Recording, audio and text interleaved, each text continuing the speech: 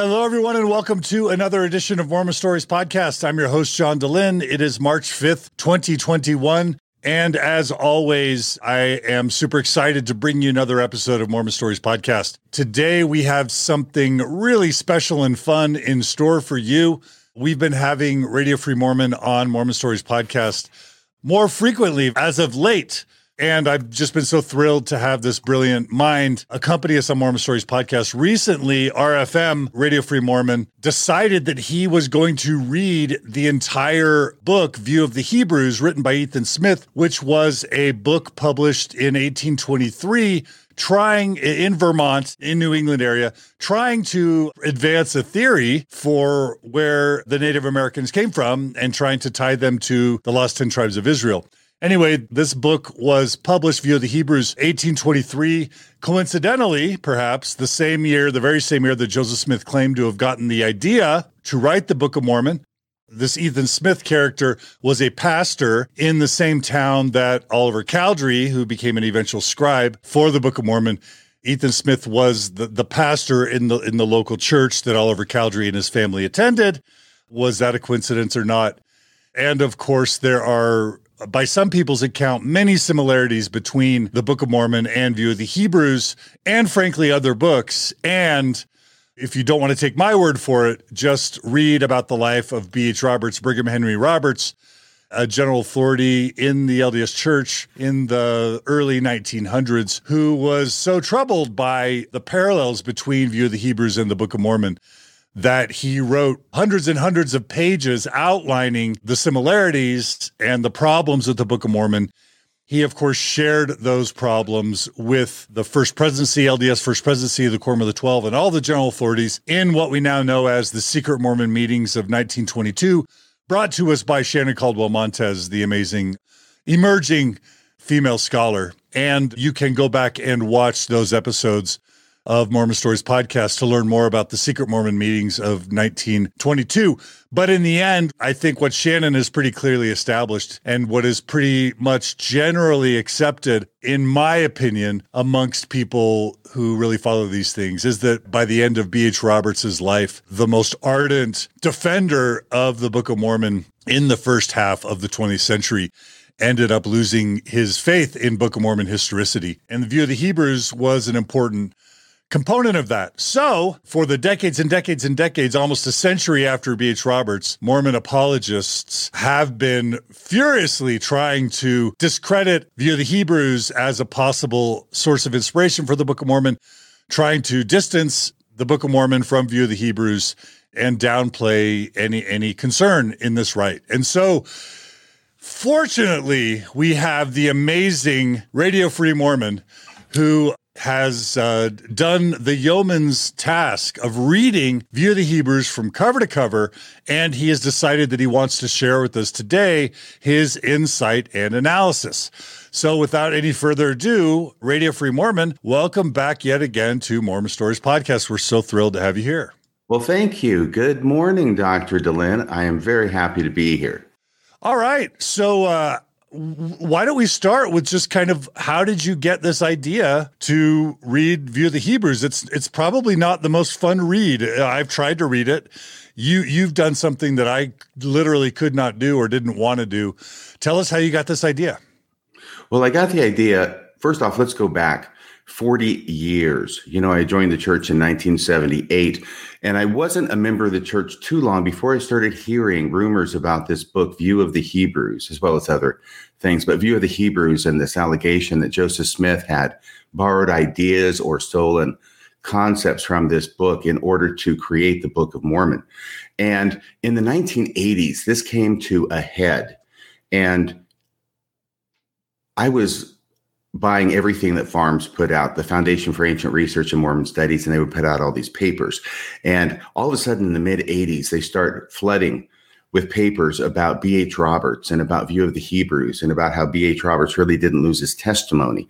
So I wasn't reading any of the original documents. I was just reading what Farms had to say about those documents.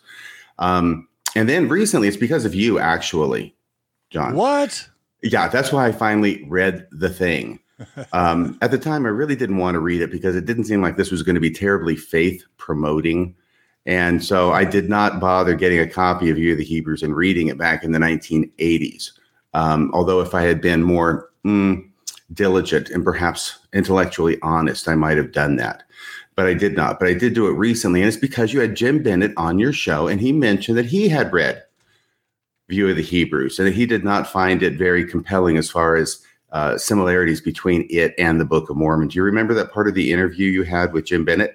I do. He did not seem to feel like there was any credible association, whatever, between Book of Mormon and View of the Hebrews. He seemed very dismissive. And by the way, I love Jim Bennett just because he was courageous enough to come on both Bill Reel's podcast and mine and take the heat for 12 plus hours. Got to give him credit, but I did not appreciate his casual dismissals of View of the Hebrews. Right. Well, when you're the only person in the room who's read it, you can say pretty much anything you want about it and nobody can question you. Yeah. So now there's two. Now there's two. Right. So nobody can question me. Except I'm going to actually be reading from it. And instead of just having sort of a passing mention of it, like with Jim Bennett, because you were talking about everything under the world in Mormonism during those 12 hours, we're going to spend a couple of hours today talking about View of the Hebrews and how it is that actually there's more than just a passing similarity between it and the Book of Mormon. Okay, well, where should we dive in, RFM? Well, you've already mentioned a couple of things. The publication of the book, 1823 was the first edition, published by Ethan Smith, who was, I think, a Congregationalist minister in the town of Poultney, Poultney, Vermont. It's a population less than 2,000. I am not sure that historians have placed Oliver Cowdery as a member of the congregation. I think they've definitely placed his mother and maybe his sisters as members of the congregation of Ethan Smith. And it's obvious when I read this book that this is an idea that he is fascinated with. He's passionate about. I mean, he wrote a whole book about it. And so it's hard for me to imagine that he didn't spend at least one Sunday and probably a lot more than that talking about this idea to his congregation. Even if Oliver Cowdery did not attend the church, then in a town of less than 2,000, it's hard to believe he didn't know about Ethan Smith. I mean, he's kind of a big deal. He published a book, and this isn't the only book he published. So he's not just some minister down the road at a church you never attend. He's a big deal in a small town. And even today, Poultney, Vermont is not a huge town, right? So I've never heard of it. Word's going to get around. Right. So, and Ethan Smith was the pastor of that church in Poultney, Vermont from 1821 to 1826. So for that 5-year period, which is pretty important for the analysis. So, of course, apologists want to try and distance Oliver Cowdery from Ethan Smith and say, well, we can't show that he actually attended that church. Maybe his mom and his sisters did, but we can't put him in the pews. And there's nothing that says he actually knew about this book or had a copy of it or brought it with him when he came over in 1829, I think it was, to visit Joseph Smith because he'd heard about what Joseph Smith was doing and wanted to know more, and ended up being the scribe for most of the Book of Mormon as we have it today. So there is that connection that's pretty hard to overlook. Later on in this talk, I'll mention how I don't think that connection is really that important to insist upon. But that's the publication of the book. That's the connection. And now I want to talk about the thesis of the book, if that's okay. Yeah, tell us what the book's about. Okay, so everybody here knows what the Book of Mormon is. If not, go and read it, all right? I've read that 20, 30 times, studied extensively. I'm pretty darn familiar with the Book of Mormon. And we all know what that is. Now, the thesis of this book, by the way, can you see that there? Yep. This is the book that I ordered and read it. This is actually the second edition from 1825. I expect that it's similar to the first edition, except for a part in the back. The last section is added because in the last section, what Ethan Smith does, he calls it the appendix, is he's responding to reviews and criticisms of the first edition.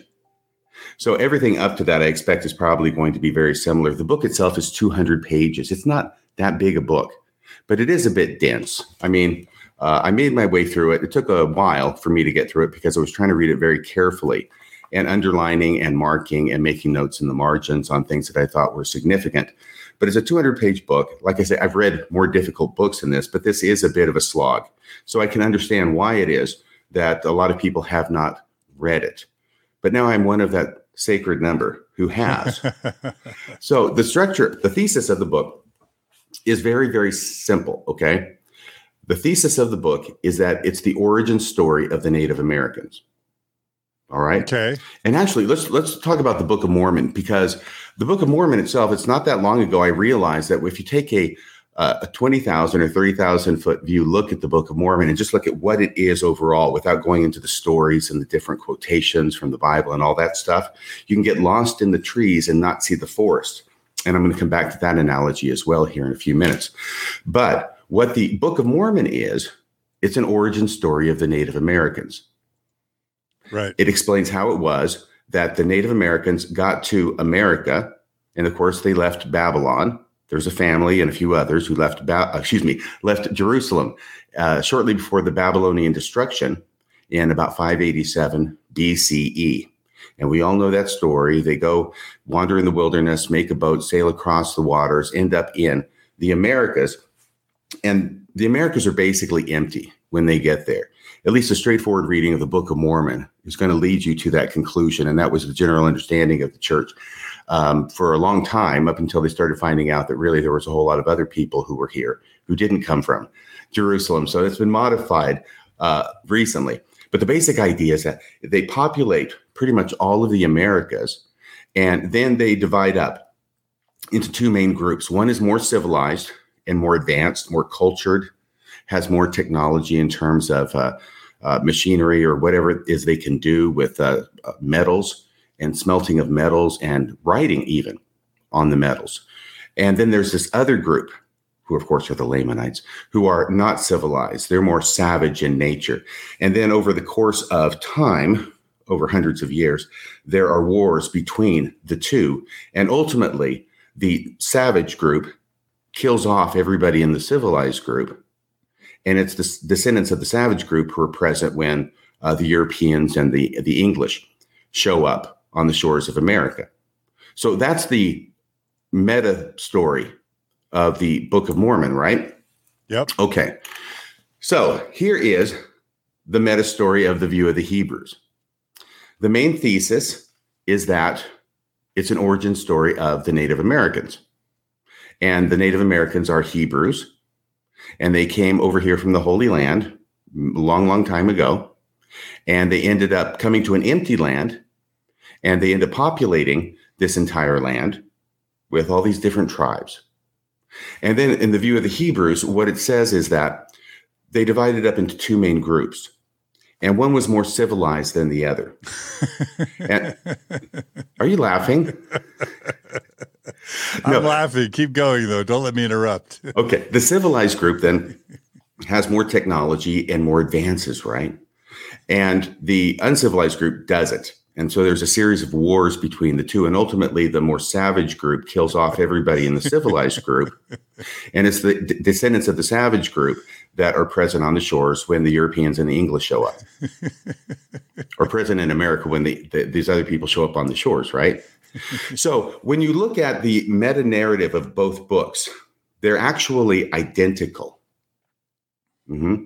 Yeah. But there's some differences. And we want to talk about the differences as well. But that's the meta-narrative. And this is where we get to the forest and the trees.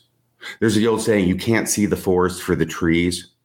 And my understanding of that old saying is that you're focused so much on the details of what it is you're looking at that you can't see the big picture, right?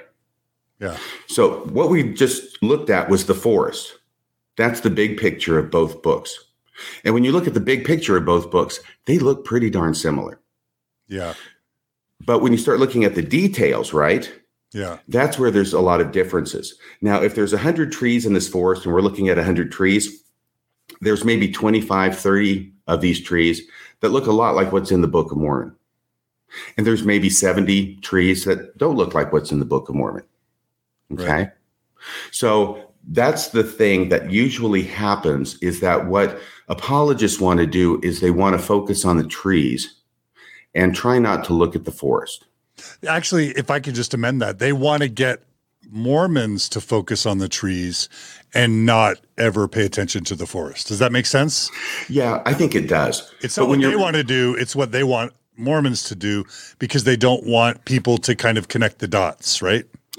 Right. I think it's certainly in their interests, both for themselves as far as their own faith, as well as protecting and defending the faith of others, to focus on the trees that are not like the Book of Mormon trees, to stay away from the trees that do look like the Book of Mormon, and really to try and even make the forest look dissimilar from the Book of Mormon.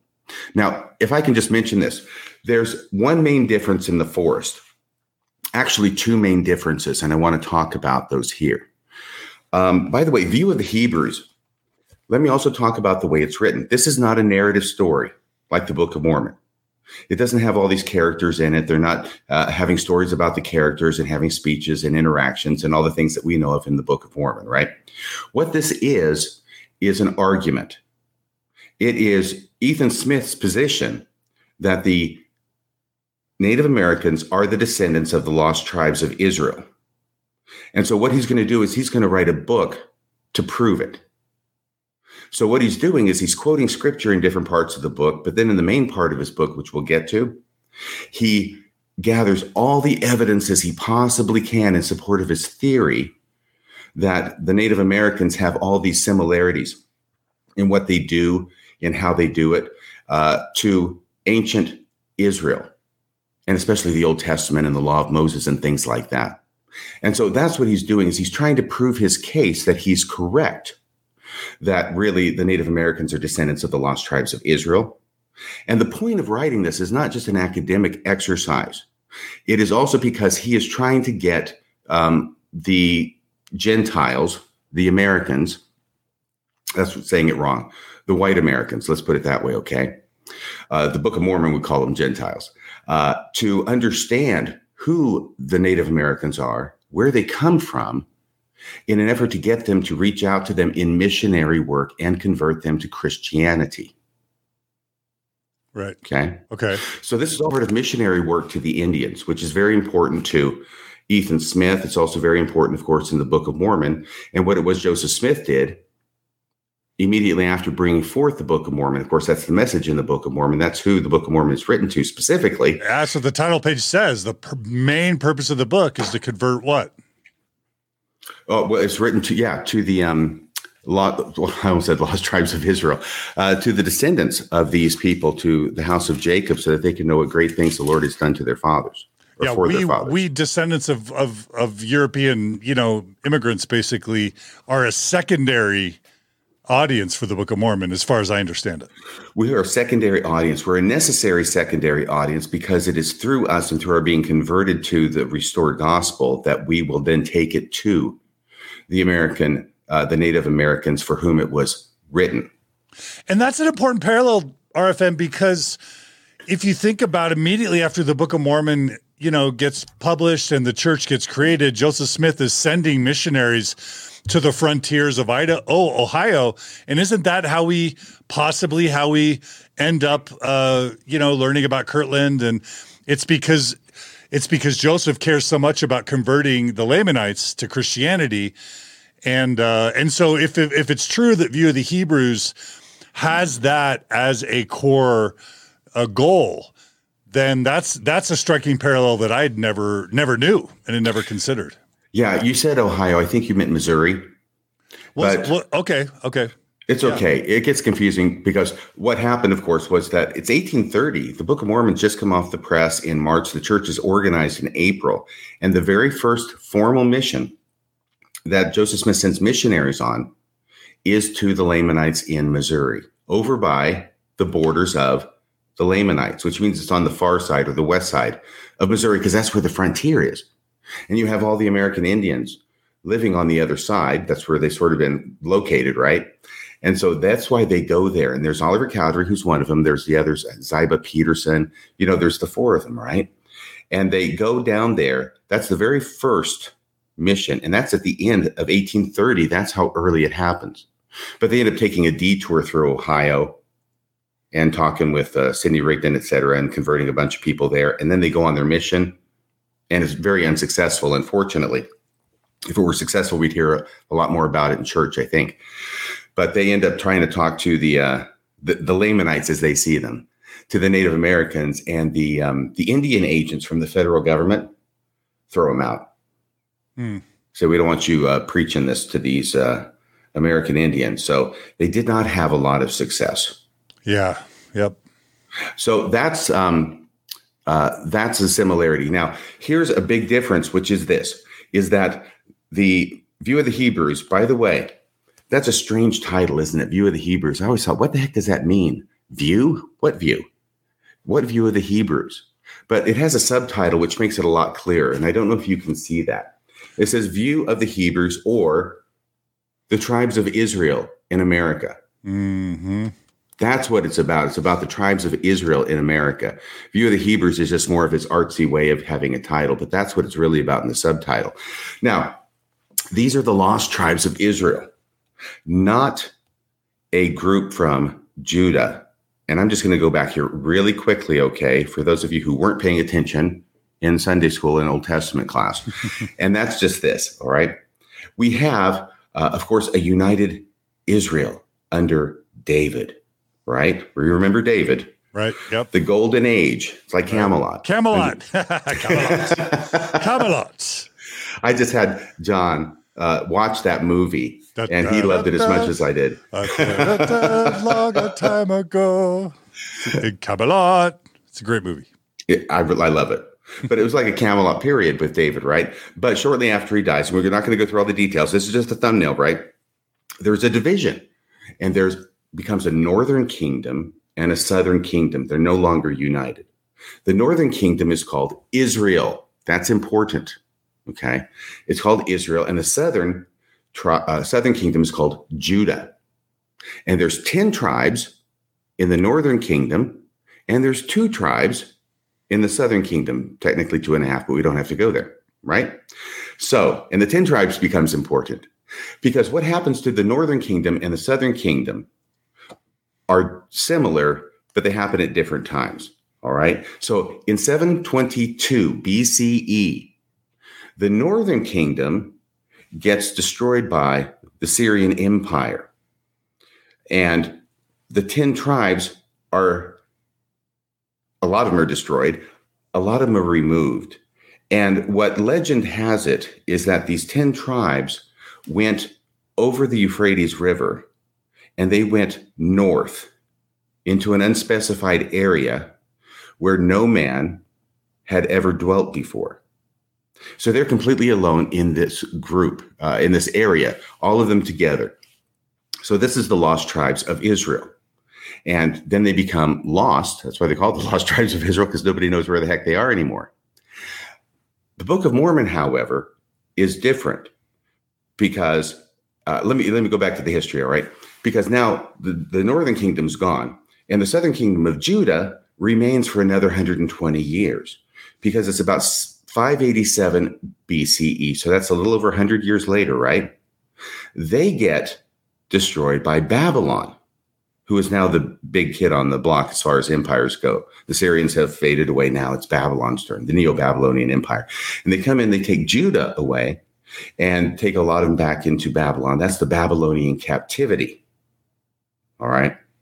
So this is a big difference between the two. And this is something the apologists will hammer on, which is that the View of the Hebrews talks about the Native Americans as being the descendants of the lost tribes of Israel. It was the lost tribes of Israel who went north and then ended up coming into the Americas, where they had all their tribes and everything, and the story unfolds from there. The Book of Mormon, however, is not talking about the lost tribes of Israel. It's talking about 120 years later, when Lehi and his family and some other friends leave Jerusalem right before the Babylonian captivity.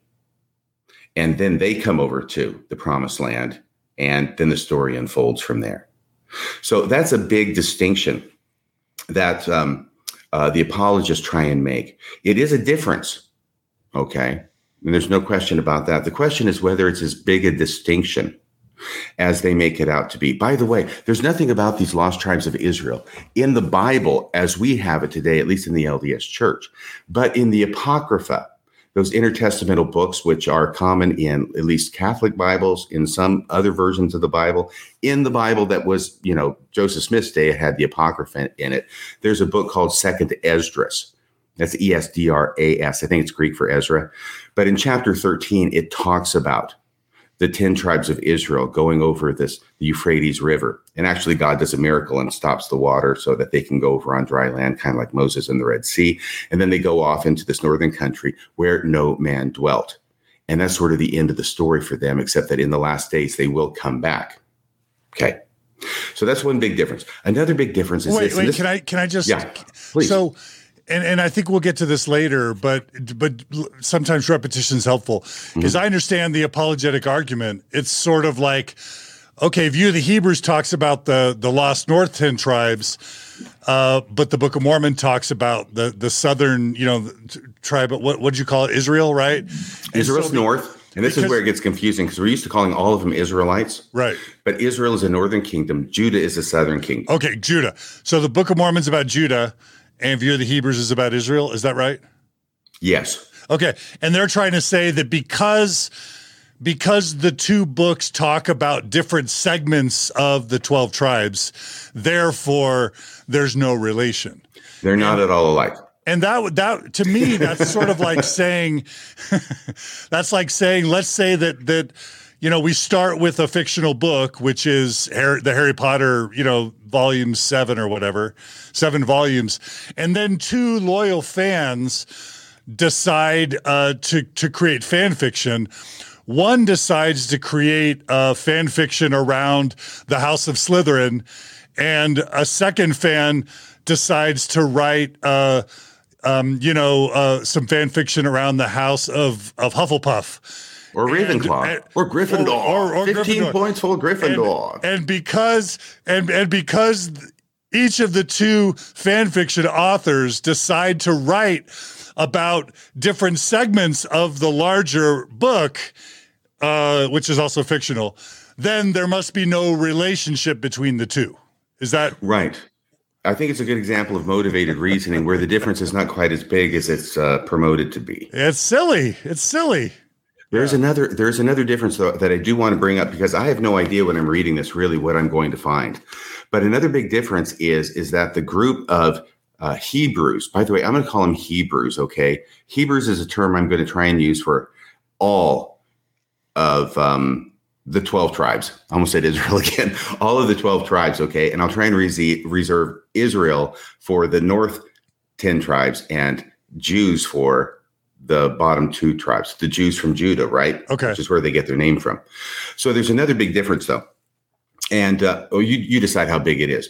They all get to America, but they get here differently. We know how the Book of Mormon gets the Lehi's family to America, and that's by building the boat.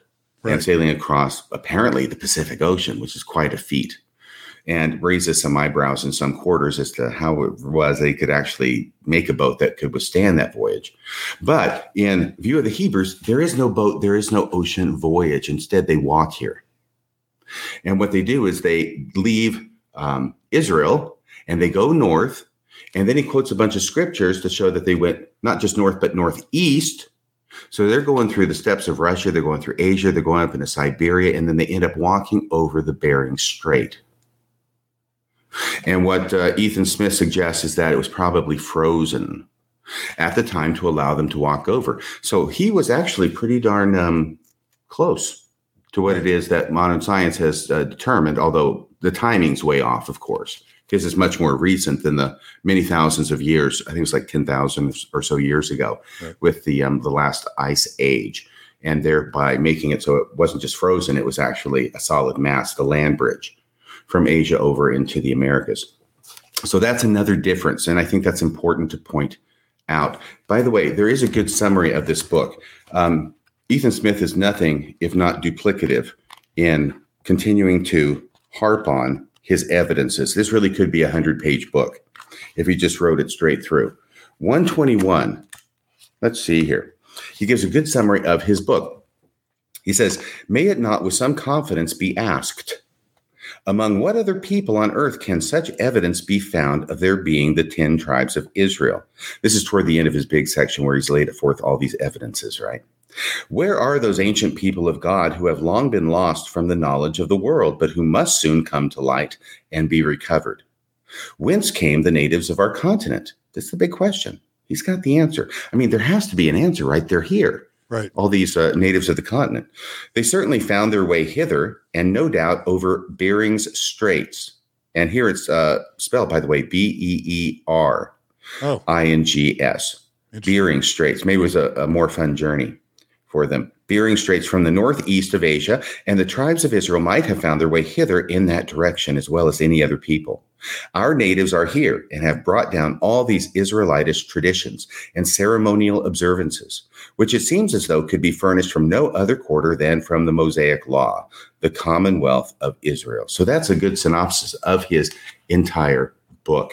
So do you have any questions or comments so far?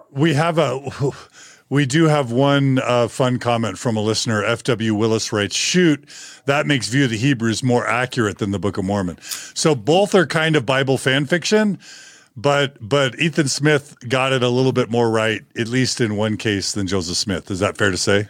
Well, he gave a theory that ended up being supported by science. Without saying whether it's right or wrong. Yeah. So, because I wasn't there 10,000 years ago to see, but I understand that's pretty well accepted now. So I want to talk a little bit now about the nature of plagiarism, okay? Because there's this whole idea, well, Joseph Smith borrowed these ideas or he stole them, or this was an influence, I think is a lot nicer thing to say. In other words, that Joseph Smith, and this is the straw man that apologists want to erect, that Joseph Smith, is sitting there with View of the Hebrews, and he's literally copying paragraphs into the Book of Mormon. That's the straw man they want to erect so that then they can knock down the straw man, right? Oh, right. And so whenever you're accused of plagiarism, let's just say, for example, that it's true. Well, what you're going to do is focus on the things that are not similar to what you plagiarized. And what the people are going to accusing you of plagiarism are focusing on the things that are similar to the things that you plagiarized. And then it's left to the audience to decide, well, which is it? Are these alleged plagiarisms so numerous and so accurate that it looks pretty much like this is plagiarism, or are they sort of incidental and not that significant? So the nature of plagiarism, because here's what I want to tell a story on myself. All right. Okay. You have now heard, I know, John, of the story of the monkey's paw, right? It's a very famous story. It's a short story. It's actually an easy read. So I encourage everybody who hasn't read it to read it. Most people have heard of this story because you have to read it like in junior high school. That's where I encountered it.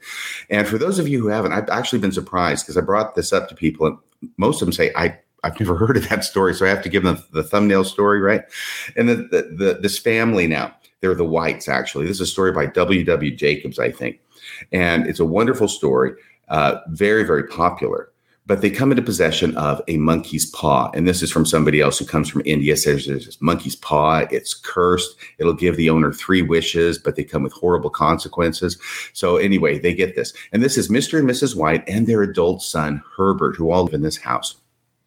I'm pretty sure it's in England. And the father takes this monkey's paw and thinks, well, this is kind of ridiculous. This is just superstitious. So he makes an idle wish for 200 pounds. Right. So it's definitely England, 200 pounds. And so nothing happens. So the next day, the kid goes to work. He's an adult. He goes to work at the factory and he's killed in a horrible accident where he's caught in the machinery and his body's all mangled. Oh, right? No. Yeah, that's horrible. But the good news is that the company said, we deny all responsibility, which was, of course, what a company would do. We deny all responsibility, but we'll make you a good faith payment anyway. And the good faith payment we're going to give you just to make things right is 200 pounds. Yeah. And the 200 pounds, by the way, the only significance of that was the last amount they needed to pay off their mortgage. That was the last mortgage payment that they needed to pay off their house.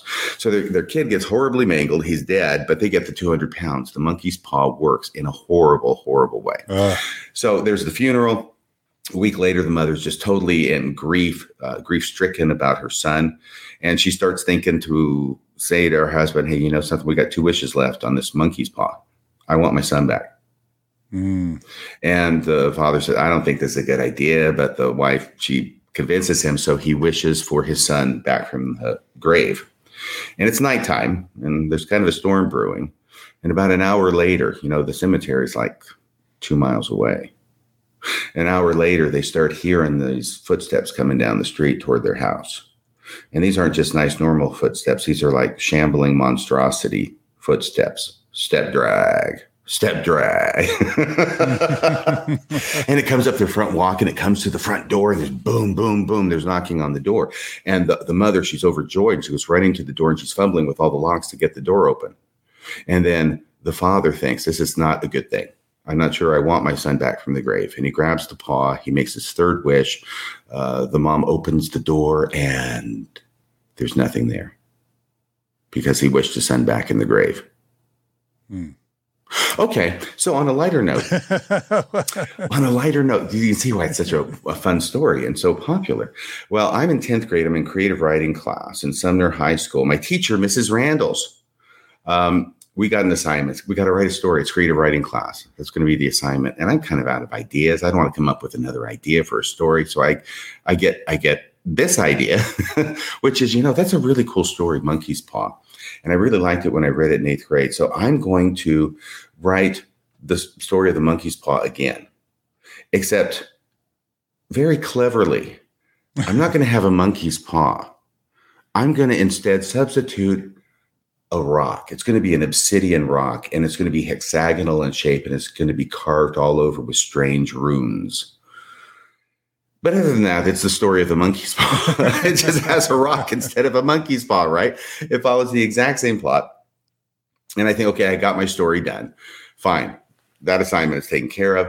A few days later, we get the papers back. I remember I'm in the library with my friends, and I'm looking at this paper, and I got an okay grade, believe it or not. I turned to the last page, and Mrs. Randalls has written in red ink, this story sounds familiar, ... And I looked at that, and I went, oh, busted. And I still remember that feeling to this day. And in my 10th grade mind, I just was not aware of how darn popular and famous this story was. And that my teacher, my English teacher, my creative writing teacher, Mrs. Randalls, might be able to see through my clever ruse of substituting a rock for the monkey's paw. And, it's like if someone had actually come to me, I'm glad she took it in good humor, because if somebody comes to you and says, you just did the monkey's paw, you stole the monkey's paw. And my response would have to be, what are you talking about? There's no monkey's paw in this story. It's a rock. Right. It's not plagiarism. So what it tells me is that you don't actually have to copy every single element of a story in order to be guilty of plagiarism. Yeah. Okay, that's one thing. Yeah. And it's almost like if somebody had gone to Joseph Smith and said, this Book of Mormon, it's obviously lifted from View of the Hebrews. And his response, I imagine, would be, what are you talking about? View of the Hebrews, that's the lost tribes of Israel. This is a family of Hebrews from Judah who came over here. There's no similarity. Yeah. So, and then I had mentioned to you another analogy, which is not so involved, which is the origin story of Superman. I know you like DC Comics, so I'm making this gesture to you. I'm not going to do a Marvel. DC is decent. What does DC stand for? Detective Comics, right? Good job. Okay. You go to the head of the class, the head of the comic book nerd class. Superman has probably the most famous origin story. Everybody knows the origin story of Superman, right? And I'm not going to repeat it here. But let's say that after Superman's super famous and I want to do a comic book, okay? And I think, okay, here's what I'm going to do. Superman comes from Krypton, blah, blah, blah. I'm going to have my superhero come from the same planet, Krypton, but a different area, and I'll have him leave Krypton 100 years before Superman leaves Krypton. And I have to do it before instead of after, because it's hard to leave after Superman left Krypton because the whole planet blows up. So we'll have it 100 years before. And instead of, I think Superman's name was Kal.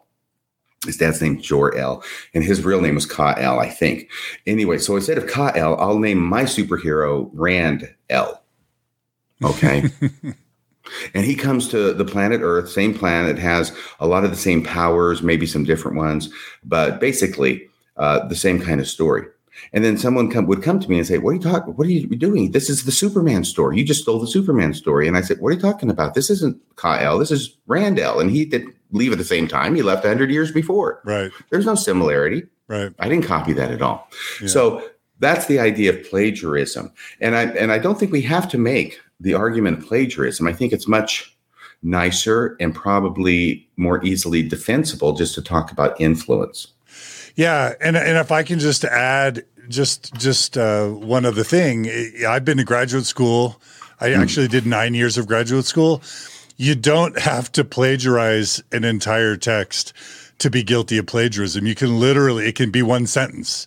You can do a 200-page dissertation and you can get kicked out of grad school for plagiarizing one sentence out of 200 pages. It doesn't take much. You can even get in trouble for plagiarizing yourself, for copying your own scholarly works previously and copying them into your own scholarly works. That's called self-plagiarism.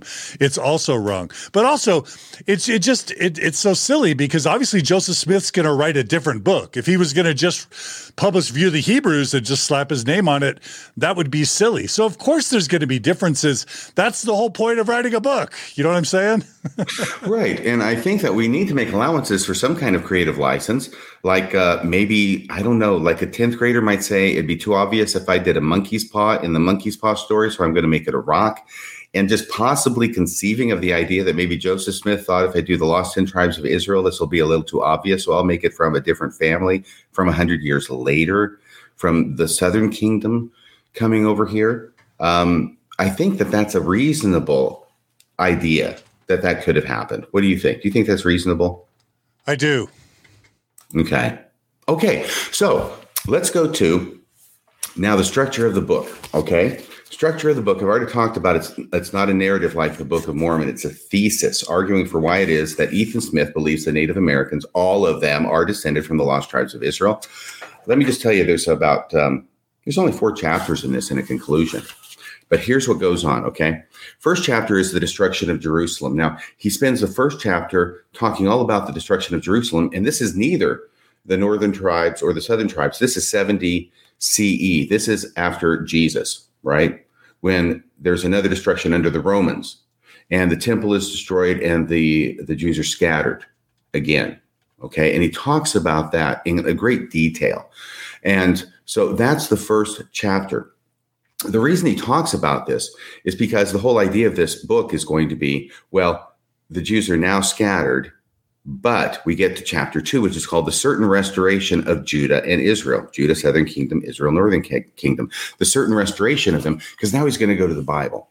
And here's the main thesis, okay? If you break it down to its nuts and bolts, which is that the Bible, especially the Old Testament, but there's stuff in the New Testament too, but he's going to quote all these scriptures from the Old Testament, talking about the fact that it was predicted that these tribes would be scattered, and that in the last days, then they would be gathered again. And once again, there would be that monarchy, that unified kingdom of Israel, like had existed under David. And by the way, which had been predicted in the Old Testament would never, cease. So it did cease, so they got to get it back together again. Anyway, this whole idea of the lost tribes of Israel, they get taken away or they get away, but the Bible is clear that in the last days, the lost tribes of Israel are going to be restored to the Holy Land, along with the tribe of Judah. So he's quoting all of these scriptures to prove his point. And his theological point is that these lost tribes of Israel have to be somewhere, and they have to be in a body so that they can be restored once again to the Holy Land as the Bible predicts. And because the Bible predicts it, that's the final word on the subject. It will happen. And so now then I'll get to the last chapter about how it is that these people are of the lost tribes of Israel, the Native Americans are, and we need to do the work of teaching them Christianity in order to get them to be restored to the Holy Land. That's an important part of it. Okay, but now we get to the chapter 3, and this is the guts of the book. It's 124 pages long. It's from page 43 to 167 in a 200-page book. So you can see that is definitely the meat of the book. And this is called The Present State of Judah and Israel, chapter 3. And this is where he collects and sets forth all of the different evidences that he has for why it is the Native Americans are obviously descended from the house of Israel, because of all the stuff they have that they do, that the Old Testament talks about, and then the Jewish language and things like that. So that's that. Let me see here. I think we've covered this pretty well. So are we ready to go to actually, I do want to go to the last part. Chapter 4 is an address of the prophet Isaiah relative to the restoration of his people. So now he kind of goes back to the scriptures after laying forth all these evidences for over 100 pages. An address of the prophet Isaiah relative to the restoration of his people. And he's going to quote scriptures again. And he's going to focus on Isaiah. He quotes Isaiah a lot. He quotes other prophets as well, but all with the point of talking about the scattering and the gathering of Israel. So quoting Israel, that sounds familiar. Quoting Isaiah, I mean, that sounds familiar. Yes. And I've got to tell you, as I thought about this, he does quote an entire chapter of Isaiah. It's not a long chapter, but he doesn't do what the Book of Mormon does, where it quotes the chapter and maybe more than one chapter, maybe 12 chapters, and then starts talking about what it is that was mentioned in those chapters. He goes through a relatively short chapter in Isaiah. It's a chapter that's not quoted in the Book of Mormon, by the way, but a relatively short chapter in Isaiah. And he does one verse, and then he'll talk about that. Then he'll do the next verse, and then he'll talk about that, and so forth. But there's a lot of scriptures being quoted, and primarily Isaiah. And as I thought about it, the reason Isaiah is so, it's inevitable that when you are talking about the scattering and the gathering of Israel, and the prophecies relative to that, you're naturally going to go largely to Isaiah because that's one of his big themes, and he talks about it a lot. There's a lot of stuff in Isaiah about the scattering and gathering of Israel. Okay? Right. So it's a natural source to draw from. Right. And it's also how it's used in the Book of Mormon primarily. There's stuff about, that it's Christianized and prophecies of Jesus, but the way it's used in the Book of Mormon primarily is the same way, because the Nephites see themselves as the scattered tribes of Israel, or one of the scattered tribes of Israel. They see themselves as living out this prophecy of Isaiah, that they have been scattered to far countries, and they look forward to the last days when they will once again be restored to the Holy Land, right? In accordance with the prophecies of Israel. Yes. Which is one of the main reasons that they write all this down, so that the Lamanites, because they know, right, because of Nephi's vision, they know that they're going to be destroyed. The Lamanites are the only ones who are going to survive, and they write this record so that it can be brought forth in the last days to the converting of the Lamanites to the religion of their fathers, so that then they can be gathered and restored to their land of promise. Right. So that doesn't sound similar, does it? Not at all. Not at all? Okay. All right, so let's see here. Present state of Judah and Israel. It's 124 pages long. This is the big section in the middle. I'm going to my notes now, and I've skipped over a few things, but I just want to mention a couple of passages here because it gives a good summary of his arguments. These are the evidences that he gives, and he's really taken with these. He thinks it's conclusive that he's showing that the Native Americans are descendants of Israel. But when you read through this, well, I wasn't as taken with it as he is. Let's put it that way. Here's his summary of evidences, which he's going to present all this evidence for, but these are the main points. There's 11 of them. Okay, are you ready? I'm ready. These are the connections between the Native Americans and the ancient Hebrews, or Israel. Number one, the American natives have one origin. Okay, so he sees that as a big thing. That's number one. Number two, their language appears to have been Hebrew. Number three, they have their imitation of the Ark of the Covenant in ancient Israel. We'll get to that. Four, they have been in practice of circumcision. Okay. So he's saying there was circumcision among the Indians. I keep saying Indians. I apologize. I'm 60 years old. I didn't play cowboys and Native Americans when I was a kid. I mean the Native Americans. I apologize. Five, they have acknowledged one and only one God. So he thinks that's important. Yeah. Six, the celebrated William Penn, for whom Pennsylvania is named. William Penn gives account of the natives of Pennsylvania, which go to corroborate the same point.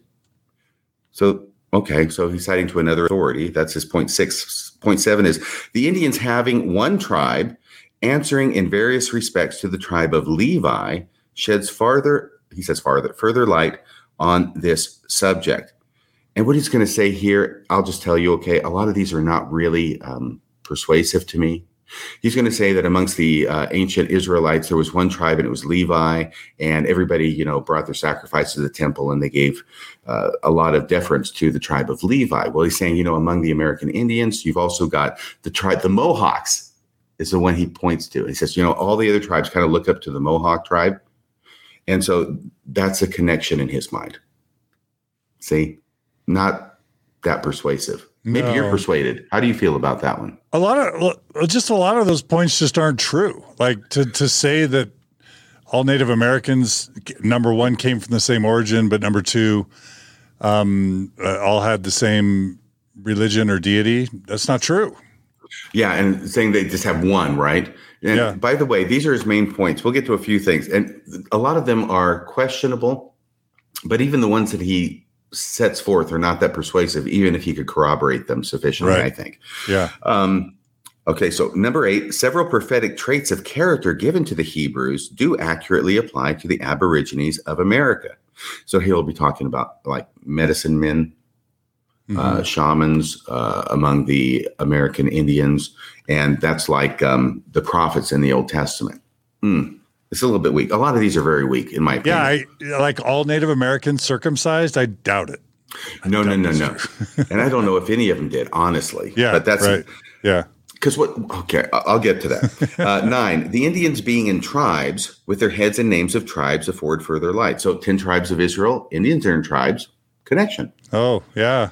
Yeah, because being tribal is not like a fundamental core component of human civilization.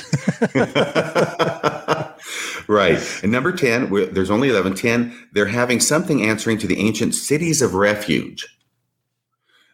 Seems to evince their Israelitist extraction.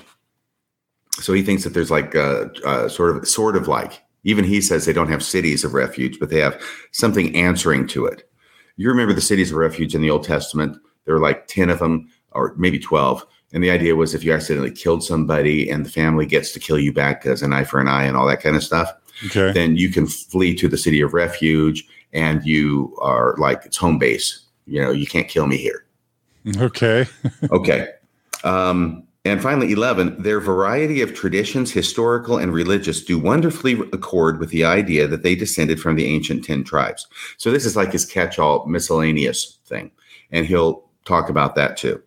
All right. Those are his 11 main points that he's going to talk about in this big section in the middle of his book. Okay.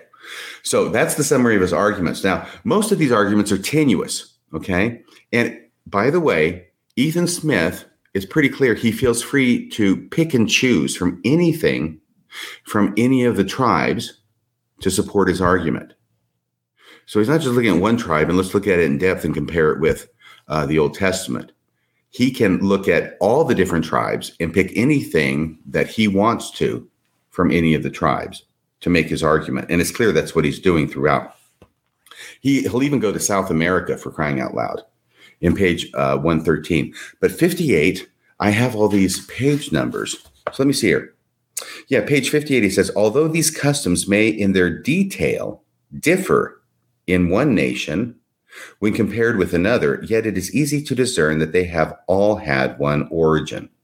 So you'll find places like this where he admits that really he's just talking about a detail here and a detail here from different tribes. Although these customs may in their detail differ in one nation when compared with, he's talking about the tribes of the Native Americans, with another, yet it is easy to discern that they have all had one origin. All right, so he's cherry picking. This is really an apologetic piece for his thesis. And he's going to look at all the similarities and try and disregard the things that are different, which is, what we tend to do when we're trying to support a thesis, right? Right. Okay, so let's see here. Where am I? He even goes to South America, I said. Let's see, page 113. Oh, yeah. He says, let us look at the natives in an extreme part of South America and see if they exhibit any evidence similar to what has been adduced of the natives of North America. And he finds some. Wow. Okay. He also says, let's see, page 115. This is all on this theme of picking and choosing. I'll call it cherry picking. He also says, he talks about an abundance of trash. Okay. And when he talks about an abundance of trash, he's talking about all the traditions and things that the Native Americans do that don't line up with his theory. Okay. He says, it appears that among the abundance of trash in Indian traditions, there are running through them some things which must have been transmitted from the Hebrew scriptures. So you can see what he's doing, right? Yeah. And finally, in the conclusion, 197, this is his conclusion. Let's see here. Yeah, I made a lot of notes, and then I made an outline. Okay. Let it be remembered, it is not pretended that all the savages, that's, of course, the Native Americans, it is not pretended that all the savages are in the practice of all these traditions. Those are the ones, that's the evidence that he just got done citing, right? They are not.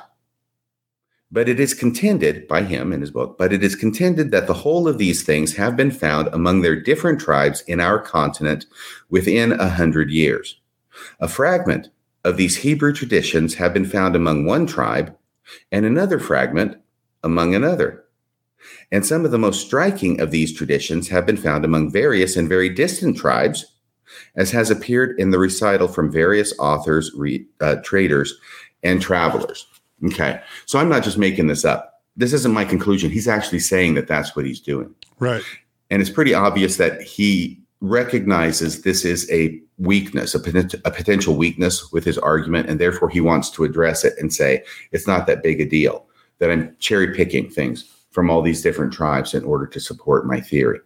In fact, there's one place, I think we'll get to it here in a bit, where he makes a very common apologetic argument. And he says, the thing that's amazing isn't that we have to cherry pick these different things from different tribes and ignore everything else, this abundance of trash, right?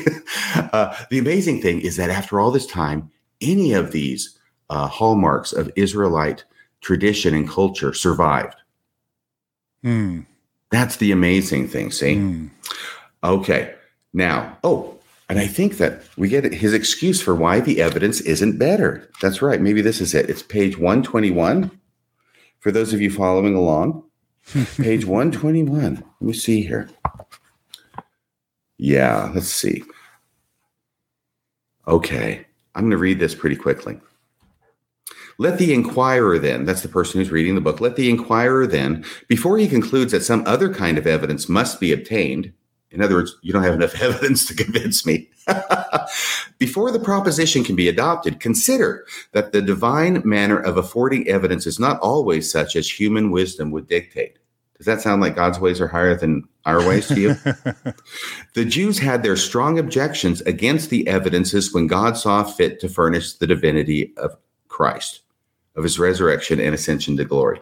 So he's going to say that even though the evidence was overwhelming, the Jews still didn't have enough evidence of those things, right?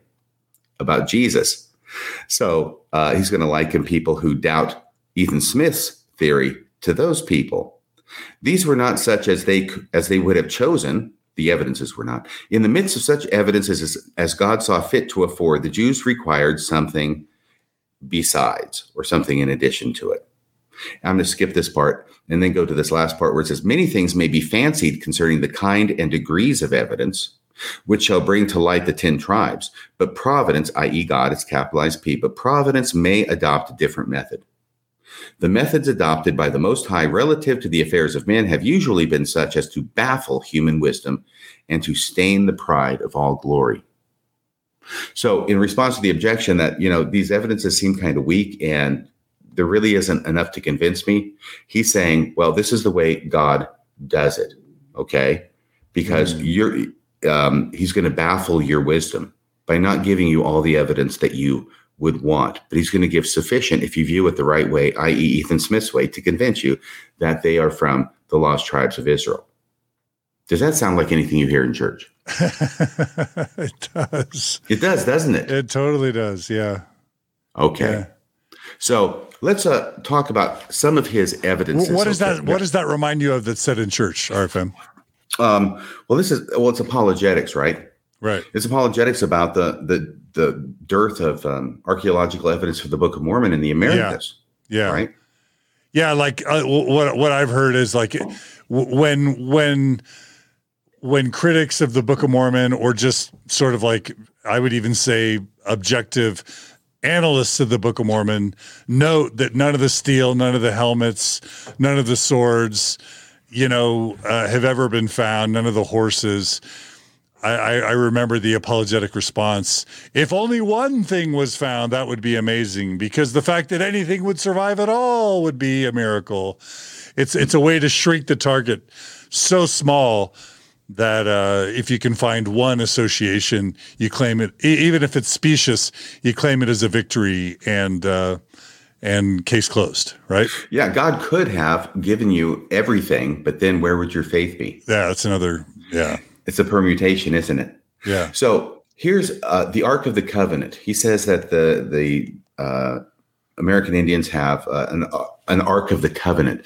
And he talks about a tradition about a little box being carried on the back of a Native American into battle, and sacred things are placed in it, and that this is the Ark of the Covenant from the Old Testament, right? So this is a connection between the two. And then he focuses on another one, another vestige of the Ark of the Covenant, which, believe it or not, is a medicine bag. Okay. So he says that the medicine bag is you can tell he's a motivated reasoner, right? This is motivated reasoning. He's going to find anything he can to support his thesis. So a medicine bag, and that's pages 58, 71, and 100. I'm not going to read those here. I don't want to get bogged down in stuff that really isn't germane to what we're talking about. He talks about connections between Indian words and the Hebrew language in pages 60 and 64. And so these are things, by the way, he's not himself doing original research. Right. Okay. Yeah. And this becomes very, very important. This is one of the second most important things that I discovered in writing and reading this book, is that it is so attractive to us to say, oh, it's the view of the Hebrews because of the Oliver Cowdery connection. You don't need that. That's completely unnecessary, because View of the Hebrews is not the only book that was ever published in America, in the United States, prior to the Book of Mormon dealing with this subject. Right. In fact, there are, how many? At least a dozen books that were written prior to the Book of Mormon that all make similar arguments that the Native Americans are descendants of the lost tribes of Israel. And I don't have to do a whole lot of research to find it out, because Ethan Smith quotes from them all over the place. That's what he's doing when he's adducing his evidences in this big section in the middle. He's quoting from all these other books that have been written by all these other people arguing for the same thing. That's what he's doing to make his case. Like I say, it's like a legal case. You're quoting from here, you're quoting from there, all to try and support your argument. And that's what he does.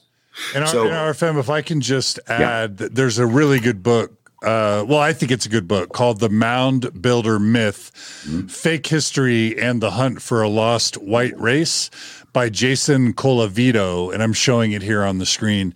I have read a lot of this book, and it talks about the very idea that the Mound Builder myth starts with the conquistadors, just about this dark race and the light race, and it's a super interesting book that highlights not only the origins of this mound builder myth that was the cultural milieu that Joseph Smith and Ethan Smith and all of their contemporaries were swimming in, but it also just highlights how racist the whole idea is, that we've got all these amazing relics, therefore, but we're killing and murdering and displacing all these Native Americans, so we can't have them be human. So we have to dehumanize them by assuming that another white race must have created these amazing relics, but it must have been these dark savages that killed off the lighter humans, because dark-skinned humans can't do great things.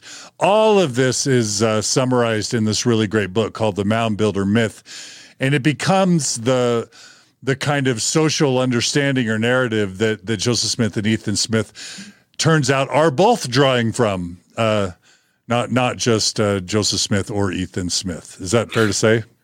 Yes, it is in large part. I will say that the View of the Hebrews doesn't talk about light-skinned or dark-skinned or any kind of skin related to this. But you've got to understand this, John, and it's talked about in that myth of the mound builders, is that the myth is one thing, but the mound builders existed because the mounds were there and everybody knew about them. There are these huge earthworks and huge mounds in Ohio, throughout the United States, down the river to Mississippi. They are prevalent. They're huge. They're amazing. And it's kind of a surprise to me that I can grow up in a United States school system and never learn about these, at least not that I recall that was ever talked about. But it was a huge deal at the time. And they still exist today. And there's videos of them you can see on YouTube. One of them from 1995, I think, narrated by Leonard Nimoy, that talks about these things. And you can see how incredible they are. And they're grown over with grass and everything. They're very old, and they've been old for a long time. But they were old when Joseph Smith was around, and when these people get to the continent. So here's what they're faced with. Okay, they're faced, first off, there's all these people here in the Americas. Where did they come from? Second thing is there's all these huge mounds, and there's things buried in the mounds that show some degree of sophistication and culture. And what they find is all these people who are here, the Native Americans, right? They're not building mounds. They don't have the kind of culture or technology that was necessary for the mound builders, whoever they were, who existed here, to do what they did. And we know they did it, and they had this because we can see the mounds and we've dug in them and we find out what's in there, right? So who are these mound builders? Who are they? Right. They're not here anymore, but we know they were here. It doesn't look like it's the Native Americans because they don't have this ability to do these kinds of things. And we think if these were related to the Native Americans, then they would still have the ability to do it today. They wouldn't have lost it, maybe. So there's this huge society then that gets envisioned of a more technologically, culturally advanced civilization. They're not here anymore. What happened to them? Well, obviously, it's irresistible, isn't it? The ones who are still here, their ancestors are the ones who killed them off. Right. But again, even though the View of the Hebrews may not say this, the common understanding was, or the common conclusion was, they must have been light-skinned because darkies, and I'm putting that in air quotes, can't do sophisticated things. That was, as I understand it, the kind of conclusion in this folk myth or folk legend. Yeah. Yeah, that was a very common understanding. So this idea of the lost 10 tribes of Israel and the Native Americans being their descendants was huge. Everybody knew about this. You would have to have actually been hiding under a rock to have not heard it. And many people believed it. I can't say it was a majority, but a whole lot of people believed it. And not just backward country bumpkins either. People of high station, very educated people, very well-placed people, very prominent people not only believed it, but wrote books about it before View of the Hebrews, and from which View of the Hebrews quotes. And I'm just going to give you a few examples, okay? A book that was written in 1816 is called A Star in the West. Or, and here's the subtitle of that one, or a humble attempt to discover the long-lost 10 tribes of Israel preparatory to their return to their beloved city, Jerusalem. That's 1816. I've got to think that was a bigger book. Oh, we got to talk about the popularity of this book. I can't tell you how popular it was, but I can tell you that the first edition was published in 1823. And 2 years later, in 1825, they're publishing a second edition. Yeah. Sounds pretty popular to me. Yeah. Okay. Absolutely. But Ethan Smith, he's a Congregationalist minister in a small town in Vermont, obviously very well educated, from what I can tell from reading this. But this book, A Star in the West, that's quoted here, was written by a guy named Elias Boudinot.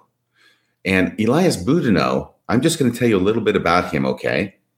He's a lawyer, which, of course, makes everything he writes good. He's a lawyer. He's a lawyer, and he's a statesman from New Jersey. He was a delegate to the Continental Congress. He served as president of Congress from 1782 to 1783. He was elected a U.S. congressman for New Jersey following the American Revolutionary War. He was appointed by President George Washington as director of the United States Mint, serving from 1795 until 1805. So what I'm saying here is this is a common idea, and many well-educated and respected people believed it and wrote about it. And in pages 52 to 53, you'll find this throughout this book, but especially there, you've got name after name after name after name in close proximity of people and their writings that he is citing from in order to make his point. I'm just going to open this up and see if there was anything there that was particularly important. He talks about a Dr. Jarvis. He talks about a book called The Hope of Israel by Manasseh ben Israel. He talks about history of the American Indians. And all of these are books that are written by people, by scholars, by people like Elias Boudinot, though he may be the most prominent among all of them who wrote such a book, who are writing the same kind of book. They're saying the Native Americans are the lost tribes of Israel, and here's all the evidence that show that it's true. So if we go back even further, this was interesting. A very important person named William Penn in American history. You ever heard of him? Yeah. I think there might be a state named after him. Yeah, it's Utah. And that was his middle name, William Utah Penn. No, it's Pennsylvania. Okay, so going back even further, William Penn, all right, and I'm just going to mention this one, all right? He writes a letter in 1683. Think how early that is. We're 100 years before the Revolution. He's, let's see. He also believed the Native Americans were Israelites. He was well known for his good relationships and successful treaties with the natives. In a 1683 letter to the Committee of the Free Society of Traders in London, England, he writes this. This is just one paragraph. I am ready to believe them, the Native Americans. I am ready to believe them of the Jewish race. I mean of the stock of the 10 tribes. And that for the following reason. So here's why he believes it. First, they were to go to a land not planted or known, which to be sure, Asia and Africa were. Remember Esdras from the Apocrypha talks about them going to a place where they were all by themselves? If not Europe. Okay, first they were to go to a land not planted or known, which to be sure, Asia and Africa were, if not Europe. And he that intended that extraordinary judgment upon them, God, might make the passage not uneasy to them, as it was not impossible in itself from the easternmost parts of Asia to the westernmost parts of America. He's saying the same thing that Ethan Smith says in his book from 1823. In the next place, I find them of the like countenance. So they look similar to Hebrews in his opinion. In the next place, I find them of the like countenance, and their children of so lively resemblance that a man would think himself in Duke's Place or Berry Street, London, when he sees them. But this is not all. They agree in rites. R-I-T-E-S is what he means, so he spells it differently here. They agree in rites. They reckon by moons. They offer their first fruits. They have a kind of feast of tabernacles. They are said to lay their altar upon 12 stones. So that's from William Penn from 1683. And these are exactly the type of evidences that Ethan Smith talks about. He talks about all those different evidences in his book, among others, in View of the Hebrews. So it's not necessary. And here's the main point. It is not necessary that Joseph had this book, View of the Hebrews, in his possession. It's not necessary that he ever read this book. So that Oliver Cowdery connection, as attractive as it is not necessary at all for Joseph Smith to know about it, because the idea was prevalent in the United States in Joseph Smith's day. And so do you have any comments about that? Well, I want you to just kind of tell us what that means, RFM. In other words, what we're saying, what I think we're saying is that the Book of Mormon may have been, let's just say Joseph Smith and Oliver Cowdery may have been influenced by a View of the Hebrews in their creation of the Book of Mormon, though they may not have. But what's probably pretty undeniable or indisputable is that both the Book of Mormon and View of the Hebrews were exactly the types of books we would expect to be created in the 1820s based on what we know everyone's swimming in the 1820s and the time previous. But what does that tell us, RFM? What can we conclude from that? Thank you, because this brings me to my next point, because I'd read a paper from Farms a number of years ago, and Jim Bennett may have said the same thing. You tell me. I read a paper about the Book of Mormon. It was giving an apologetic argument, and the apologetic argument was that the Book of Mormon does not describe the Native Americans that we would expect it to describe, or in the way we would expect the Book of Mormon does not describe the American Indians the way we would expect it to describe them if indeed it were written by Joseph Smith. Because the Book of Mormon doesn't talk about them living in wigwams or teepees or passing the peace pipe or putting on war paint, right? Right.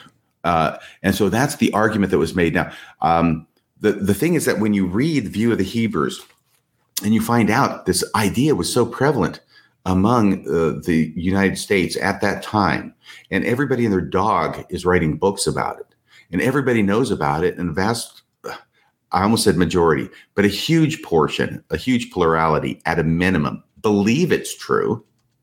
What you find out is that actually the Book of Mormon is the exact kind of book we would expect to be written about the Native Americans and describe them in that way. It's a product of its culture. Yeah. Does that answer your question? It does. It's almost as if to say, if you were to go back into the 1820s, into New York and Vermont, and sort of target the types of people that end up becoming the Smith family, becoming the members who joined the church, just basic frontier Christians in New England, what were the things they were thinking about? What were the things they were caring about? It was who are these Native Americans? Where did they come from? Where did the lost tribes of Israel go? Bible. And then why else would there not be? Of course, there would be Bible fan fiction of authors writing books trying to describe where the Native Americans come from, which is a very different picture than we're sort of sold, which is just like Joseph Smith, some farm boy walking around, and then boom, God and Jesus, and then Moroni come to him and say, lo, we have these plates, and translate them, and lo, this book comes out of nowhere, just miraculously explaining where these Native Americans come from. What a miracle. The Book of Mormon must be true. No, it's more like, get in line, Joseph Smith. You're one of 10 or 20 people that wrote Bible fan fiction in the 1820s trying to explain. And the only sort of maybe innovation of Joseph Smith's Book of Mormon is that he creates scripture out of it. He merges his Bible fan fiction trying to explain Native Americans. He merges that with a claim to have supernatural special powers that he got from treasure digging, and then tries to create a religion out of it. So that's the innovation, is Joseph claiming special powers, claiming this is revelation from God, and then turning it into a new gig, a new job, which is his religion, which L. Ron Hubbard has always told us is the real way to make money. If you want to really make money, start a religion. And maybe that was Joseph Smith's true innovation. That's me, RFM. That's not you, but that's, Oh, that's okay. And I would say the other innovation is that he creates it as a narrative with characters. So he's not writing about it from a third person point of view. Right. He's creating a narrative with characters who are actually living this belief. Right. Okay. So let me see. I'm going to say this again. By the way, as much as the Book of Mormon may be chloroform in print, it probably, tell me if I'm wrong, RFM, it's probably more interesting. It's a low bar, but it's probably more interesting than View of the Hebrews. Is that fair to say? Absolutely. And that's because it's story. People like story. The people are always going to choose story over narrative or analysis. Is that fair to say? Yeah. What's the name of your podcast again? Mormon Stories. Yeah. Yeah, people like stories. They're easier to relate to. And I would agree with you. By the way, here's the other thing that came to me, okay? This is why the Book of Mormon was as popular as it was when it came off the press. This is why Parley P. Pratt stays up all night reading it in one sitting. Remember the story? Yeah, absolutely. Because what it's telling people who are reading it is that what their belief system is about the Native Americans is absolutely correct. They did get here from the promised land. It might have been a different tribe. It might have been 100 years different. But yeah, these guys are from the Holy Land, and they have their Hebrew ancestors, right? So this is why it's so popular. And it's easy to lose track of the fact, and I didn't know this really. I mean, who would? That 200 years ago, everybody understands this. And if you don't believe it, everybody knows that a lot of people do believe that the Native Americans come from the Holy Land. They're Hebrew in origin, right? But 100 years goes by, 200 years goes by, cultural memory goes away. Right. We don't know that anymore. That's right.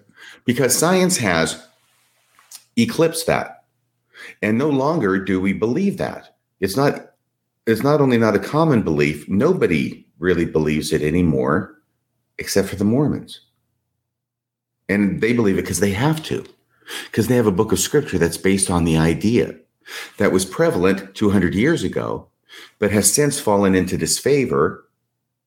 And so now it seems miraculous and unusual that Joseph Smith produced a book with this thesis, because we've lost all memory of the fact of how popular it was 200 years ago among the United States citizens. That's right. There's a comment from a listener, F.W. Willis. Again, thanks for your comments, F.W. He writes, Dan Vogel said, the more you understand about the 1820s, the more you understand the Book of Mormon.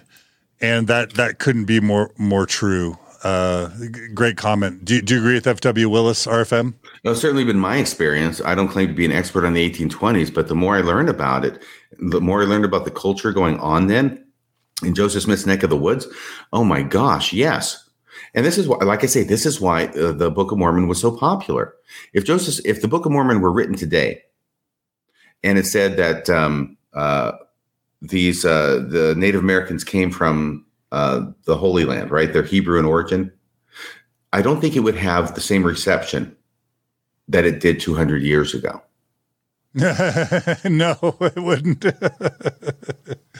And I'll just elaborate on that a little bit further. And even so, the main LDS church, that's not right to say that. Many Mormons, okay? The apologetic Mormons, all right? The Farms crowd, the interpreter crew, they're trying to get away from that too, because they know that science is not supporting the Book of Mormon narrative, which is, we've gone over it many times. I think we know what we're talking about, right? Yeah. And DNA doesn't support that narrative. Yep. So what they're trying to do now is say, okay, Joseph Smith and everybody, all the leaders of the church and all the members for 100, 150 years, they misunderstood the Book of Mormon. They thought it was one group coming over to an empty land in the Americas and then populating the entire thing. Yeah. Well, DNA doesn't work with that. So now what they've said is no, small group inserted into a much larger population that was already here. And because of that, they intermarried and their DNA got lost. Right? Yeah. So that's a way of trying to get away from the narrative of the Book of Mormon, which makes sense in the 1820s, but doesn't make sense today because we've advanced so far in our knowledge about DNA and about the peoples who came to this country, broadcasting from the United States. I'm talking about the United States and the Americas, right? Yeah. But you still got the Meldrumites, the Heartland theory. Right. And the Heartland theory is still devoted to the original vision that Joseph Smith had, as is manifested by, I think, a straightforward reading of the Book of Mormon, that, yeah, it's all Israelites. And so what they end up doing is they continue to believe the version of the Native Americans being from Israel, from Judah, from Hebrews, and they're about the only ones who do nowadays. I'm not aware of anybody else who really believes that. Even other people who believe the Book of Mormon don't believe that, but at least they're staying true to the original vision. But they're the only ones who believe that anymore. To my knowledge, I'm not aware of any other group that believes that the Native Americans are Hebrew in origin, except for the Heartland theorists. And that's because they have to, because they're busy trying to support Joseph Smith as a prophet and the Book of Mormon as scripture. Yeah. It would be like, okay, it's before Galileo, and everybody believes that the earth is the center of the universe. And so somebody comes up with a book of scripture, and it's posited in there that the earth is the center of the universe. In fact, it's essential to the story of this book of scripture, that the earth is central to the universe. And let's say it's 500 pages long. There's people who join this church. And then Galileo comes along and says, hey, guess what, guys? It's not.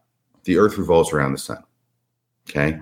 So, and things go on from there, and science continues to go on from there. There's resistance to that idea, but things develop, and now nobody believes that the earth is the center of the universe, except for this one church that still believes that the earth is the center of the universe, because they have a book of scripture that was written before Galileo that depends upon the idea that the earth is the center of the universe. That's how I see Mormons today, and especially those who are in the Heartland theory. And interestingly, the Heartland theory ends up quoting things and evidences just like are quoted in the view of the Hebrews in support of their ideas. So they go back to these evidences, this research, which I think has pretty much long been discredited, but this becomes their apologetic material, and evidences like it. Yeah. And unfortunately, we've got, I'm sorry, I'm getting a little bit off script here, but unfortunately, what we've got is all these people who believe that the Native Americans, Hebrew origin. And so you've got a cottage industry of people going out there to prove that that's the case. Just like all these people that are writing all the books, and they're finding all these evidences, right, that show that what they believe is true. You've even got people going out there and creating artifacts and planting them so that people can find, or saying that they got discovered. There's this famous fraud, the Bat Creek stone, found in Bat Creek. Is it Kentucky or Tennessee? Long time ago. It's after the Book of Mormon, but it was a big thing for a long time. And it has Hebrew writing scratched on it. I think it has a tetragrammaton on it, and all these things that were created in order to justify and be evidence for this popular theory of the Hebrew ancestry of the Native Americans. And these are things that Meldrumites point to. I know I'm going to make a lot of enemies here. I'm sorry.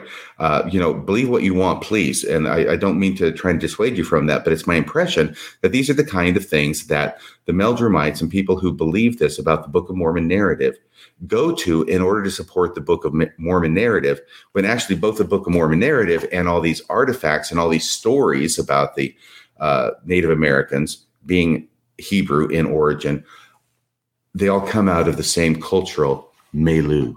Yeah, absolutely. Yeah, the DNA doesn't line up. The archaeology, the anthropology, the linguistics, the geography, even all the anachronisms, just every scientific discipline you could possibly point to disproves the historicity of the Book of Mormon. And so what you see is Mormon apologists, whether they're traditional, neo-apologists, shrinking the goals by saying it's all Mesoamerica now, or the Heartlanders trying to still rescue North America because it doesn't make sense for there to be two Comoras, a Comora in upstate New York and a Comora in Mesoamerica. That makes no sense. Or you have the neo-apologists that are basically just saying the Book of Mormon's all revelation. It's not a translation anymore. We have to redefine what the word translation means. These are all three desperate attempts to salvage a totally illogical and unsalvageable story. And I have to just add the comments from LDS Discussions. There's just this amazing website called ldsdiscussions.com. It deserves to be right up there with Mormon Think and with CES Letter. We're always glad when LDS Discussions joins us, but LDS Discussions reminds us of a quote that I want to share every single time I talk about the Book of Mormon. LDS Discussions writes, I love the quote from Alexander Campbell, who is a contemporary of Sidney Rigdon and Joseph Smith, a preacher who is a thoughtful guy who writes, the prophet Joseph Smith, through his stone spectacles, wrote on the plates of Nephi in this Book of Mormon, every error and almost every truth discussed in New York for the last 10 years. He decided all the great controversies: infant baptism, ordination, the Trinity, regeneration, repentance, justification, the fall of man, the atonement, transubstantiation, fasting, penance, church government, religious experience, the call to the ministry, the general resurrection, eternal punishment, who may baptize, and even the question of Freemasonry, Republican government, and the rights of man. All these topics are repeatedly alluded to. And he even decided the controversy about the history of the American Indians. That's right. That's right. And LDS Discussions goes on to write, not only does Joseph Smith incorporate the mound builder myth and common beliefs about Native Americans, but every other surrounding mystery of Joseph Smith's time and place. It's inescapable. And of course, what this means is Joseph Smith, as we know it, or whoever participated with him in the creation of the Book of Mormon, was a cultural sponge. He was paying attention to everything around him, and he was this amazing storyteller. And of course, we have to remind our listeners of this amazing book, Visions in a Seer Stone, written by Bill Davis or William Davis, who I had on Mormon Stories recently. And if you understand that Joseph Smith was a storyteller, that he had a great memory, that he could captivate his audiences for hours at a time, according to Lucy Smith, then you combine that with all of these sort of general cultural understandings, and the Book of Mormon is literally one of the exact books you would expect to be generated, during the 1820s. Once you understand the cultural context, is that fair? Is that fair to say, RFM? Oh yeah, absolutely. Absolutely. And I had thought about that quote from Alexander Campbell too when I was doing my research and thinking, he didn't just decide all the religious questions. He also decided the question about the origin of the Native Americans in the Book of Mormon. Right. Absolutely. Yeah. Which is a main point of view of the Hebrews, right? Oh, yes, absolutely. Yeah. Okay. Now, I think, the other thing is about the mounds, okay, and the mound builders. Not going to go into detail, haven't done the research on it, but basically my impression is that what the Book of Mormon peoples are described as doing is largely what it is that the mound builders did. They built structures like the mound builders, the forts, the way they built the forts, the places of refuge, all these kinds of things. And of course, in those mounds were buried lots of things and artifacts that, were very common for people to go out there and do their own, do-it-yourself archaeology and go and find things, right? So, by the way, here's this idea I have, and I'm just going to say it because I don't know that I can support it. But we all know that the hill Cumorah, it was a drumlin hill, which means that it was created by glacial movements ages ago. It's really just a hill. It's a regular kind of a hill. I have this feeling that Joseph Smith conceived of it as a mound. Mm-hmm. That things were buried in. Mm-hmm. Yeah. And that may have even had caves underneath it. Yeah, for sure. I just have this idea. Of course. So this is just an idea. Okay, are you ready to go on with the book? I'll try and pick up the pace here. Let's do it. Okay, so there's a quote from the Apocrypha, 2nd Esdras, which is quoted in the book that the 10 tribes went into a land where never man dwelt. We've hit that before. And that's where we get to 2nd Nephi chapter 1, which is difficult for apologists who want to talk about all these people who obviously lived here when the Lehites got here, right, and intermarried with. But it's long been understood from this that this is what happened in the Book of Mormon too, is that these people from Jerusalem come to a place where never had man dwelt. And this is Nephi chapter 1, verse 6. I'm going to go to verse 8. And behold, it is wisdom that this land should be kept as yet from the knowledge of other nations. Okay. 9, wherefore I, Lehi, have obtained a promise, blah, blah, blah, and they shall be kept from all other nations, that they may possess this land unto themselves. Sounds like an empty land.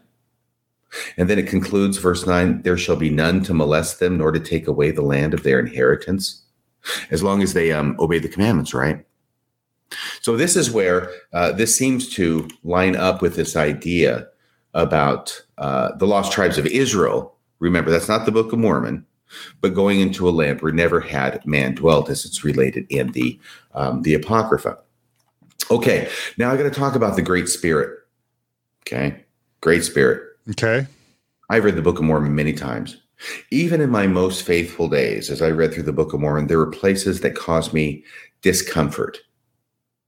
And this is one of those places. When you get to Alma chapter 8, and all of a sudden King Lamoni, King Lamoni starts going on and on about the Great Spirit.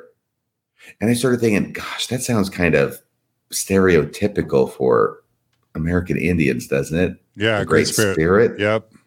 And, he goes, I mean, I thought he mentioned it once. I went back and looked it up in chapter 8, and he mentions the Great Spirit in chapter 2. There's 4 mentions later on, 6, 7, 8. There's 8 mentions of the Great Spirit in that chapter, and how the Lamanites believe in the Great Spirit, right? And then Ammon, who's teaching him the true gospel, tells him, okay, that's God, right? That Great Spirit you believe in, that's God. All right. Well, I had sort of thought, I sort of hoped at the time that really Great Spirit was just something that TV writers for the scripts put in the mouths of their Native American characters, because that's the only place I'd probably heard it from. Great Spirit, right? And I was kind of hoping that it wasn't something that went back before TV. In other words, that it wasn't an idea that was around in Joseph Smith's day. But dang, View of the Hebrews mentions the Great Spirit over and over and over again. Yeah. And it talks about they believe in a Great Spirit. And guess what? Also, he says, that Great Spirit is God. Because they worship the Great Spirit. Remember, that was like one of his first points. Yeah. They worship one Spirit. And that's the what they brought over from the Hebrews, being lost tribes of Israel. That's God when they say the Great Spirit. Okay, now there's a whole bunch of things. Let me go on here. There's a problem in here. I'm going to say in page 123, okay? A problem with the connection between this book and the Book of Mormon, and that is that he talks about that these people had no writing. 123. Let me see if I can find this real quick. He says, and however, many difficulties arise. Yeah, many difficult questions may attach themselves to the subject. They are all less difficult than to okay. Some have felt a difficulty arising against the Indians, being the 10 tribes, from their ignorance of the mechanic arts of writing and of navigation. Okay. So how can they be of Israel if they don't know how to write? So I picked up on that early on because I thought, well, that's obviously different than the Book of Mormon, which has a civilization that can write. Well, he's going to end up modifying that and saying that the civilized tribe, the one that got destroyed by the savage tribe, they could write,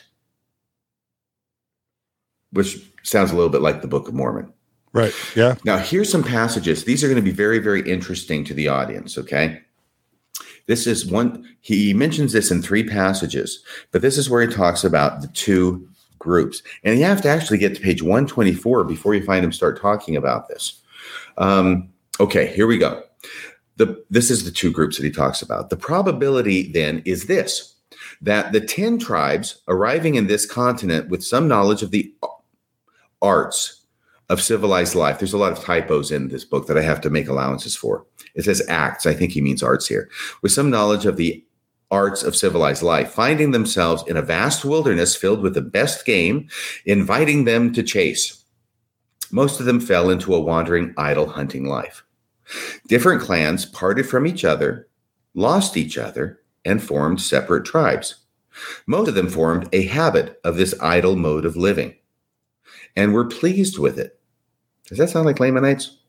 More sensible parts of the people associated together to improve their knowledge of the arts and probably continued thus for ages. From these, the noted relics of civilization discovered in the West and South were furnished. And we talk about West and South, he's talking about Ohio and Mississippi from the mounds, right? But the savage tribes prevailed. And in process of time, their savage jealousies and rage annihilated their more civilized brethren. And thus, as a wholly vindictive providence would have it, and according to ancient denunciations, that'd be the ancient prophecies from the Old Testament, all were left in an outcast, savage state. This accounts for their loss of the knowledge of letters, that's the writing, of the art of navigation, and of the use of iron. Okay. He goes on, it is highly probable that the more civilized parts, let me make sure I'm reading the right part. It is highly probable that the more civilized parts of the tribes of Israel, after they settled in America, became wholly separated from the hunting and savage tribes of their brethren, that the latter lost the knowledge of their having descended from the same family with themselves, that the more civilized part continued for many centuries, that tremendous wars were frequent between them and their savage brethren, till the former became extinct. So that really stood out to me as being quite similar, because that's the whole story of the Book of Mormon. Yeah. After you get to 2 Nephi chapter 4, I think it is, right after Lehi dies, it might be 2, right after Lehi dies, and then the Lamanites want to kill the Nephites, so the Nephites book it out of there, right, make a different city. Yep. And then everything else is warfare until the end, when there's a huge war at the Hill Cumorah. And all the Nephites gather there on the Hill Cumorah because they want the high ground, and they still get killed by the savage ones, the Lamanites, right? And he says, this hypothesis, see, I want to read some of this, and I'm not going to try and read too much, but to let you know that what I'm saying is firmly grounded in this book, because I'd like this to be a resource for people who are interested in what the View of the Hebrews actually says, and to know that this isn't just some guy spouting off my thoughts, but it's really what's in here. Right. This hypothesis, the one he just said, accounts for the ancient works, forts, mounds, and vast enclosures. That's the mound builder culture, as well as tokens of a good degree of civil improvement, which are manifestly very ancient and from centuries before Columbus discovered America. These magnificent works have been found, and he mentions a lot of places where they've been found, and I'm not going to mention those, but in a number of places. These works have evinced great wars, because they're forts, right? These works have evinced great wars, a good degree of civilization, and great skill at fortification. And articles dug from old mounds in and near those fortified places clearly evince that their authors possessed no small degree of refinement in the knowledge of the mechanic arts. And he goes on, and I'm sorry, this is so fascinating to me, because you could not find a more neat parallel to one of the main themes of the Book of Mormon. These partially civilized people became extinct. What account can be given of this but that the savages extirpated them after long and dismal wars? And nothing appears more probable than that they were the better part of the Israelites. And when he says better part, he doesn't mean the larger part. He means the better part, the more civilized, who came to this continent, who for a long time retained their knowledge of the mechanic and civil arts, while the greater part of their brethren became savage and wild. No other hypothesis occurs to the mind which appears by any means so probable. Right. And there's the Book of Mormon for you. Okay. Right. Yeah.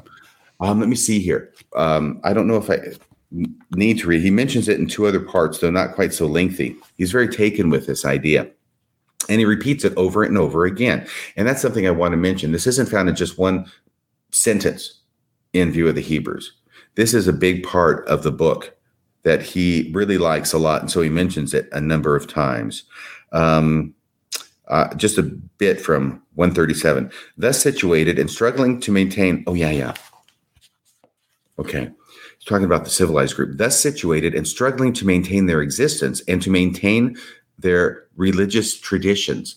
I mean, this strikes me. This is the title of Liberty right here in Captain Moroni. Okay. He says, thus situated and struggling to maintain their existence and to maintain their religious traditions, they would naturally form many of the very things above enumerated. And these are all the villages and towns and mounds. Walled towns, forts, temples, altars, habitation of chieftains, videttes, sorry, you'll have to help me with that one, and watchtowers. These cannot be ascribed to a people of any other origin with anything like an equal degree of probability. The whole process of the hypothesis stated in relation to these 2 branches of the descendants of Israel, when finding themselves lodged in this vast wild continent, is natural and easy. And indeed, it's what we find in the Book of Mormon. There may be one other thing here in 145.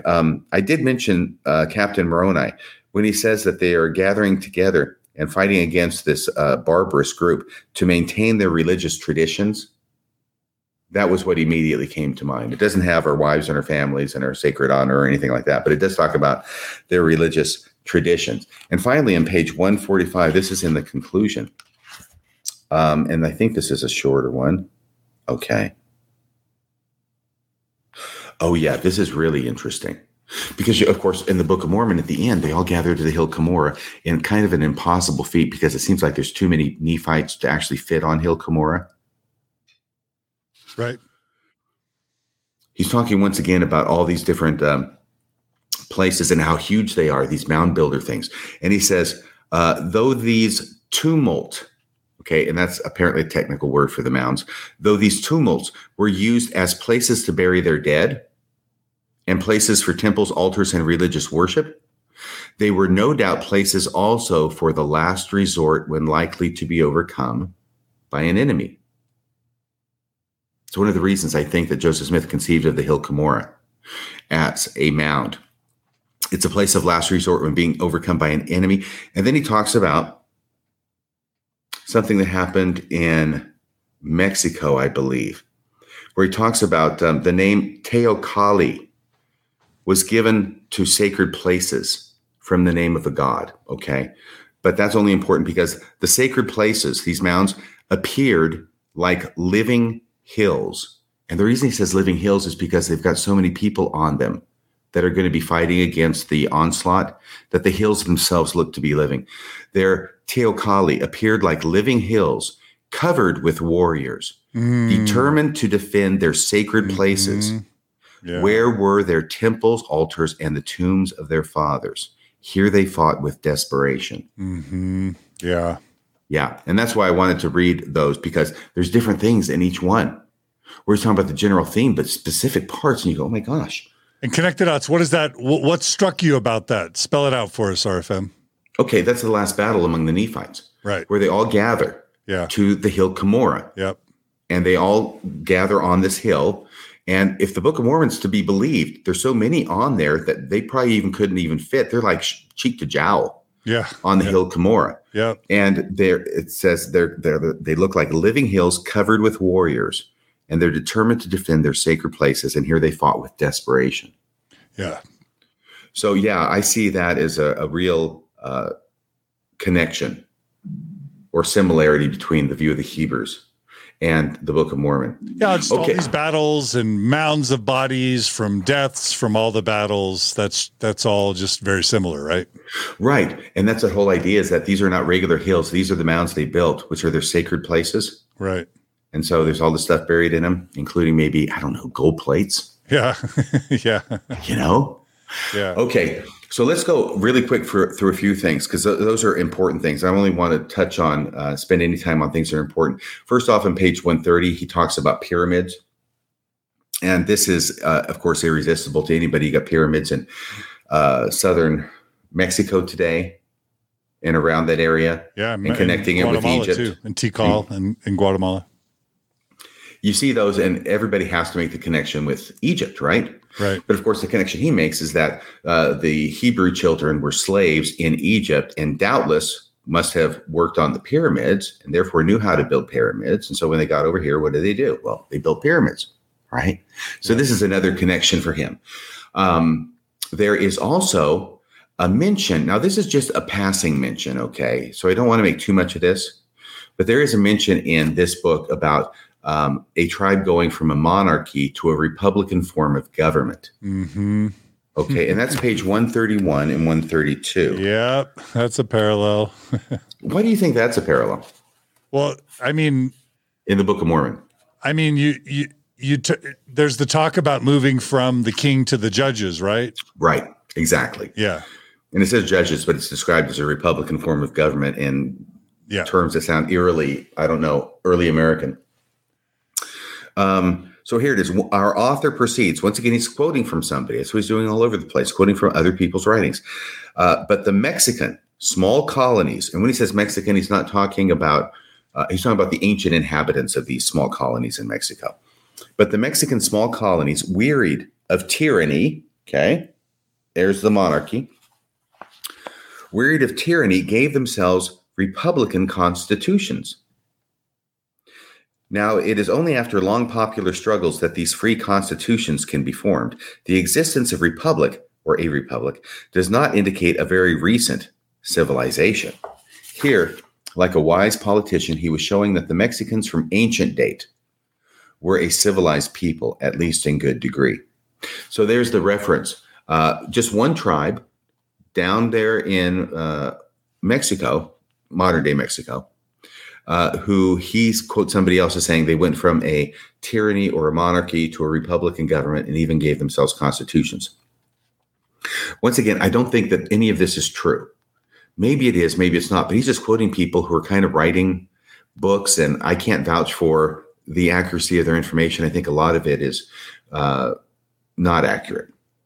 But the significance of it isn't the accuracy of it. It's the connections between what's in this book and what ends up showing up in the Book of Mormon. Right. He mentions hieroglyphs in a couple of places. It's nothing about Egyptian hieroglyphs. I don't think much weight should be put on that. He talks about buildings of hewn stone.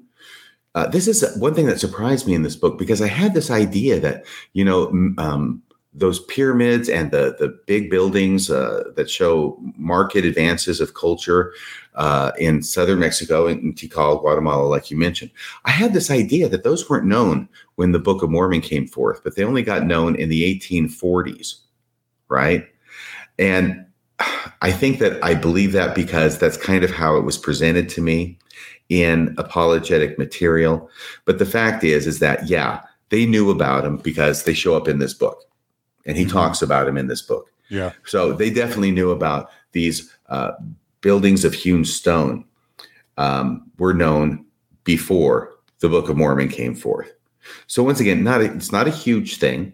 And I don't think a lot of weight should be put on it. I think I've been clear about the things that I think more weight should be put on, at least for me personally. There is, this civilized group. This was a small thing that I saw. Because we know in the Book of Mormon how the Nephites get out of town when Lehi dies, because the Lamanites are out for their blood. So it's the righteous group, the civilized group, that leaves behind the uncivilized group, right? And we find a similar thing here in 134. That's page 134. Thus our author, once again he's quoting, thus our author declines giving any opinion on this subject, but he here gives it as his opinion that these more improved tribes, the civilized tribes, in New Mexico came from the northwest coast. Okay. Once again, this is all going to be coming over the Bering Strait, which is obviously northwest to anywhere in the Americas. And then they moved down through the Americas and into South America. Now, I do note that's different from the Book of Mormon, because the Book of Mormon has the Lehites coming over, landing somewhere, and all the movement in the Book of Mormon is described as being from the south to the north. Okay, I want to make that clear. That's different. But what he does say is that gives it as his opinion that these more improved tribes in New Mexico came from the northwest coast and left some of their half-civilized brethren there. So he has the same idea of the more civilized ones leaving behind the less civilized groups. Very small thing, just mentioning it in passing. Don't think a lot of weight goes there. There is a mention of the union of the civil and ecclesiastical power being joined in one person in page 134 at the bottom, where it says, these embrace, what is this? Writings of the author, another author. These embrace a great number of curious subjects, such as the union of the civil and ecclesiastical power in the same persons of the princes. All right. Once again, it's a small thing. I don't know if it amounts to anything, but yeah, the Book of Mormon talks about the ecclesiastical power and the civil power being joined in one person. In fact, that's the way it was apparently from Nephi all the way down to Alma, because in Alma chapter 1, we read about Alma being the chief high priest and the chief judge, right? He's the high priest and the chief judge. And that's where he decides, I'm going to split these and I'm just going to go pursue my high priest duties. And I'm going to make somebody else a chief judge so that they can handle that. But up to that point, they're joined in the same person. They were able to work metals. That's on pages 138 and 143. Vast populations. And that's pages 144 to 145. Quetzalcoatl shows up in this book. John? Okay. And remember him? And from Guatemala, I know that, I guess Quetzalcoatl's, is that Mexican? Yeah, that's Mexico, right? Cortez. No, I'm sorry. It might be. I think of Quetzalcoatl as the great white god that appears in the Popol Vuh that comes out of the Guatemalan area. And in Guatemala, the actual currency is called the quetzal. It's a bird. But it's also a reference to the great god Quetzalcoatl, which is a Mayan kind of deity. So that's what I think of when I think of Quetzalcoatl. When I joined the church in 1978, Quetzalcoatl was all the rage. There was actually a pamphlet that was published by the church. When I'm taking the missionary discussions, they'd give me assignments, right, to read from the Book of Mormon. And they'd also give me a pamphlet, at least one pamphlet each time, that I'm supposed to read for the next discussion.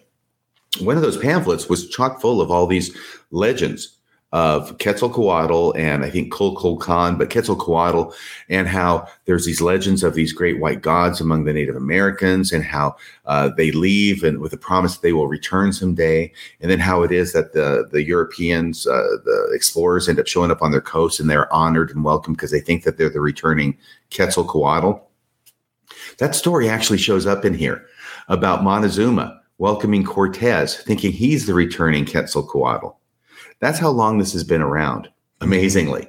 The thing that's interesting, is that View of the Hebrews does not conclude that Quetzalcoatl was Jesus. There's no Jesus showing up in this book among the ancient Native Americans. Okay, so that's another difference with the Book of Mormon. There is no Christianity among the ancient Americans in View of the Hebrews, which is another difference with the Book of Mormon. Mm-hmm. They are strictly Jewish. They have to be Christianized now and taught the Christian religion, the correct religion. But it's not like this is the religion they had before Christianity and they just lost it. And now that's going to be restored to them. And the funny thing was, I'm so used to Quetzalcoatl being Jesus that I was kind of shocked when he gets around to saying who Quetzalcoatl he thinks it is. And that's Moses. He thinks it's Moses because he's looking at it through this paradigm. And is that RFM? Is that because he's not trying to impose Christianity on the Native Americans like Joseph Smith was? Well, yeah, because it's strictly Jewish. He's got to stick it, which makes more sense. Again, this is where View of the Hebrews would get it a little bit more right than the Book of Mormon. Because if we're going to talk about anachronisms in the Book of Mormon, having people baptized in the name of Jesus before Jesus was even born is just weird and crazy. That's what the Book of Mormon does. At least Ethan Smith keeps his, Native American Judaism to stuff that would have happened before Jesus is born. Right. But on the other hand, Jesus fits better because Quetzalcoatl leaves and is going to return, right? So that's better than Moses because Moses is never there in Ethan Smith's book. He's never there physically. So, because of course he lived long before the 10 tribes of Israel get lost. So he has to make him into a memory of Moses. That's a tradition that's brought, and it's not a real person. So the Book of Mormon actually has some positive things on that story as well. But yeah, it's Moses. And it also helped me realize that the Book of Mormon and Mormons look at Quetzalcoatl as Jesus, but here this guy looks at him as Moses, and both of them are probably questionable interpretations. Yeah. But it helped me see what our expectations are that we bring to a text can influence our interpretations. Because honestly, Jesus is probably just as likely as Moses. Or another way of saying it would be Jesus is just as unlikely as Moses, right? Right, both are unlikely. But he sees Moses, Mormons see Jesus. And that's because of what they're bringing to the text and what they expect to see. Yeah. There's a number of pages spent about these Jewish phylacteries. Do you remember what phylacteries are, John? No, remind me. Jewish phylacteries, they really show up in the New Testament because Jesus is criticizing the Pharisees for having these phylacteries and wearing them, making them kind of ornate. The idea with the Jewish phylactery is that you would have little pieces of parchment on which were written four scrolls, passages from the Old Testament. And then they were put in little leather boxes. And one was bound around the head with a little box here. And another was on the arm.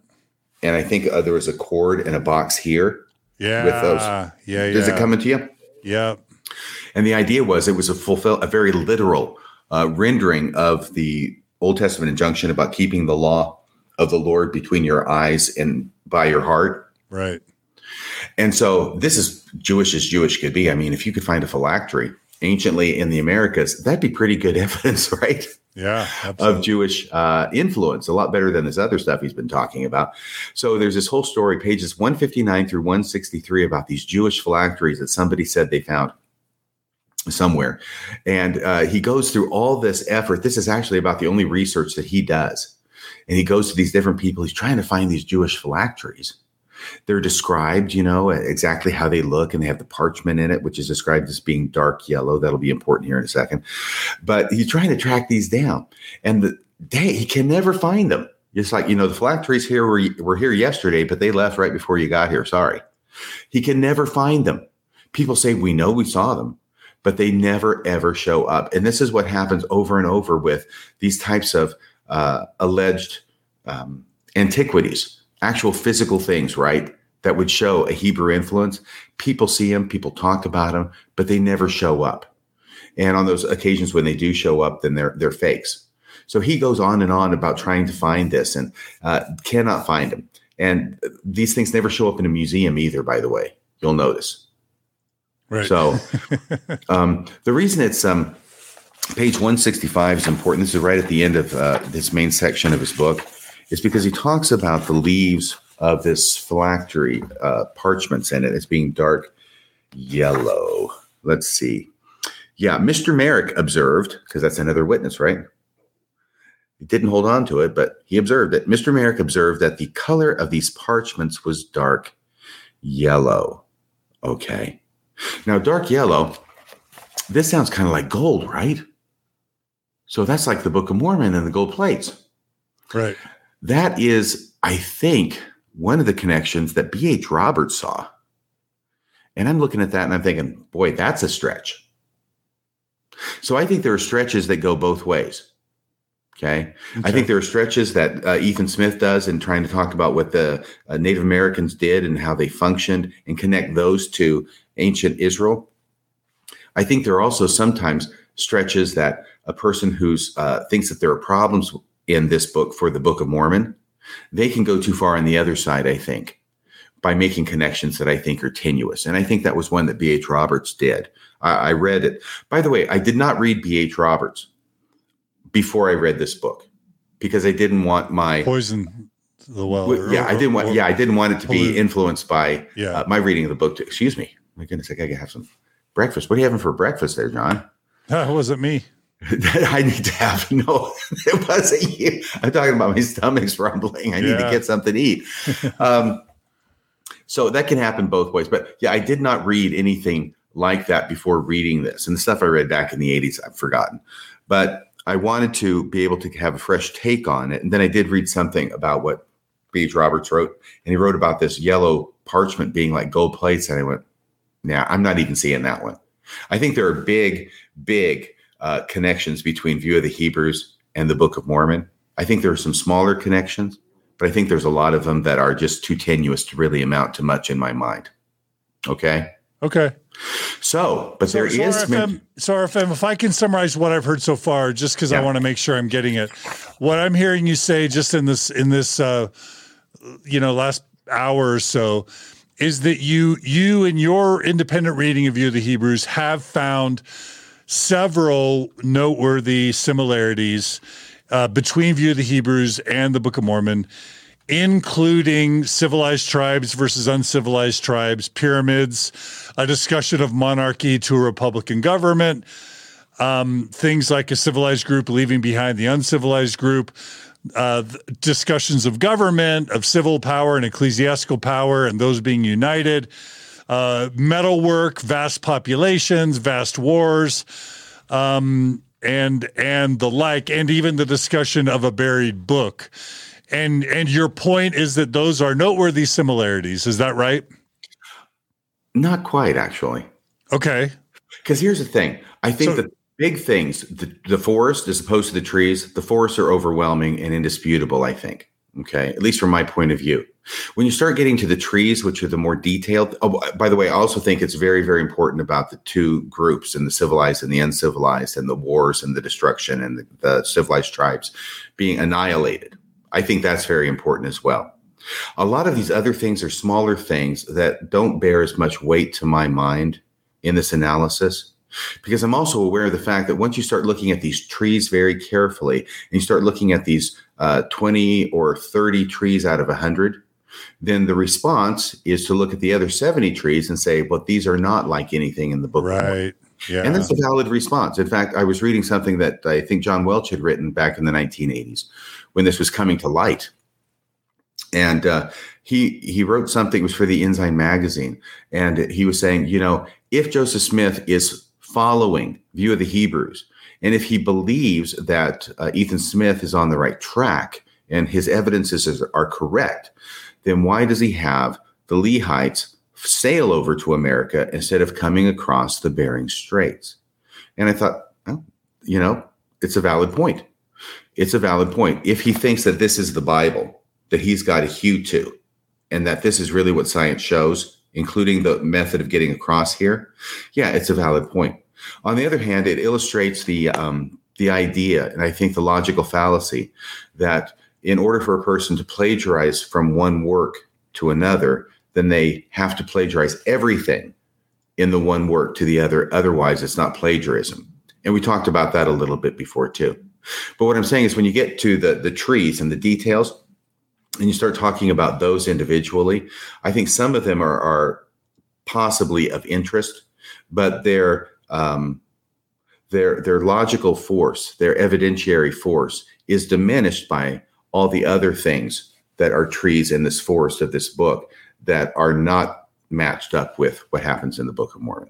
Did that make sense? Got it. Thank you. Okay. So I think there's a lot here, but it's the forest stuff that I find amazing. And you had mentioned buried book. I hadn't actually gotten to that because there is mention of a buried book in here. And I think that's interesting. And that's on page 163. This is not the parchment, the yellow parchment in the phylacteries. It's in the middle of this discussion. But here it is. Okay. An old Indian. This is talking about the Reverend Chauncey Cook of Chili, Chili, New York. Chili, New York. Have you ever heard of that? No. No, it's right next door to Poultney, Vermont. No, Reverend Chauncey Cook of Chili, New York. He was at my house, and he told me this story, so he's going to include it in here. An old Indian informed him. Oh, my God. I'm sorry. If I'm going to be correct, Reverend Chauncey Cook is actually saying that he heard this story from another reverend. So now it's third hand or fourth hand. But anyway, here's the story, okay? An old Indian informed him that his fathers in this country had not long since had a book, which they had for a long time preserved. But having lost the knowledge of reading it, they concluded it would be of no further use to them, and they buried it with an Indian chief. The minister spoke to Mr. Cook of this information of Dr. West as a matter of fact. So they had a book that they buried, and they buried it because they lost the knowledge of how to read it, and they buried it with an Indian chief. So this is a classic instance. If you look at a book that's buried and you think about the Book of Mormon, well, that seems pretty suggestive, doesn't it? But then if you want to make focus on the dissimilarities to show there's no connection, then you talk about it being buried because, not because it's sacred to come forth in the last days, but because they forgot how to read, right? So if the Book of Mormon narrative, it would be the Lamanites burying this book because they're the ones who forgot how to read, not Moroni burying it. And also that they buried it with an Indian chief. Well, there's no Indian chief's skeleton that I know of that's mentioned being buried with the Book of Mormon. So you can see how this game is played. And it's up to the individual as to what it is that they think is more significant, whether it's the burying of a book or whether it's the details surrounding the burying of the book that are not replicated in the story of the Book of Mormon, whereas the burying of the book itself is. Mm-hmm. Okay. We're getting close. We're getting close. So I got the buried book. Oh, now we get to chapter 4. So that's all this evidence is, right? I want to mention chapter 4 because this is about Isaiah, where he quotes Isaiah heavily relative to the restoration of the lost 10 tribes of Israel. The chapter he quotes of Isaiah there is chapter 18. I mentioned how we quoted it before, verse by verse with commentary interspersed. That's not in the Book of Mormon. It believes that the people of the United States of America are the subjects of this address. In other words, he's quoting Isaiah chapter 18 and saying that the people of the United States are the ones that Isaiah was writing to. All right? Okay. It doesn't sound like Moroni saying, I see you and I know your day and I'm writing to you. Mm-hmm. Once again, that's tenuous, okay? But it's interesting. But Isaiah is useful. I mentioned this before because so many prophecies are contained therein about scattering and gathering of Israel. Same with the Book of Mormon, by the way. The millennium is going to come soon because the gathering is happening right now, and we're going to be part of it by preaching Christianity to the Native Americans. And this is another thing I found interesting because there's that expression, the Isles of the Sea, which sticks out to me in the Book of Mormon. And I think the reason why it does it stick out to you, John, the Isles of the Sea, where the Book of Mormon it quotes Isaiah, and then it talks about, I think it's Jacob, we are on an isle of the sea. And Isaiah, in talking about Israel being scattered even to the Isles of the Sea, he's talking about us. Do you remember that part? Sure. Yeah. Okay, good. Because I wrote it down, but I think everybody remembers. I think it's Jacob chapter 10. It's actually, I got it right here. It's chapter 8. And I'm not going to go deep into that. If you want to go to 2 Nephi chapter 8 and read what Jacob has to say about it there. Oh, no, it is 10. It's right here. For the Lord has made the sea our path, and we are upon an isle of the sea. Right. Well, that's from Isaiah. Mm-hmm. And this is quoted here. And this is probably why it sticks out to me, because it's such an interesting usage in the Book of Mormon, talking about America being an isle of the sea, because we wouldn't usually think of North and South America as being an island, right? But that's what he considers it here. He says, he quotes, hear the word of the Lord, O ye nations, and declare it in the isles afar off, and say, he that scattered Israel will gather him and keep him as the shepherd doth his flock.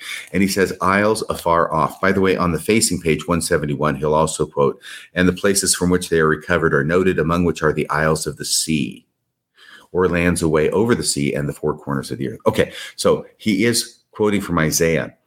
The same one that's quoted in the Book of Mormon, as well as an additional one. But he says this: isles in the Hebrew language signify any lands ever so extensive, away over great waters.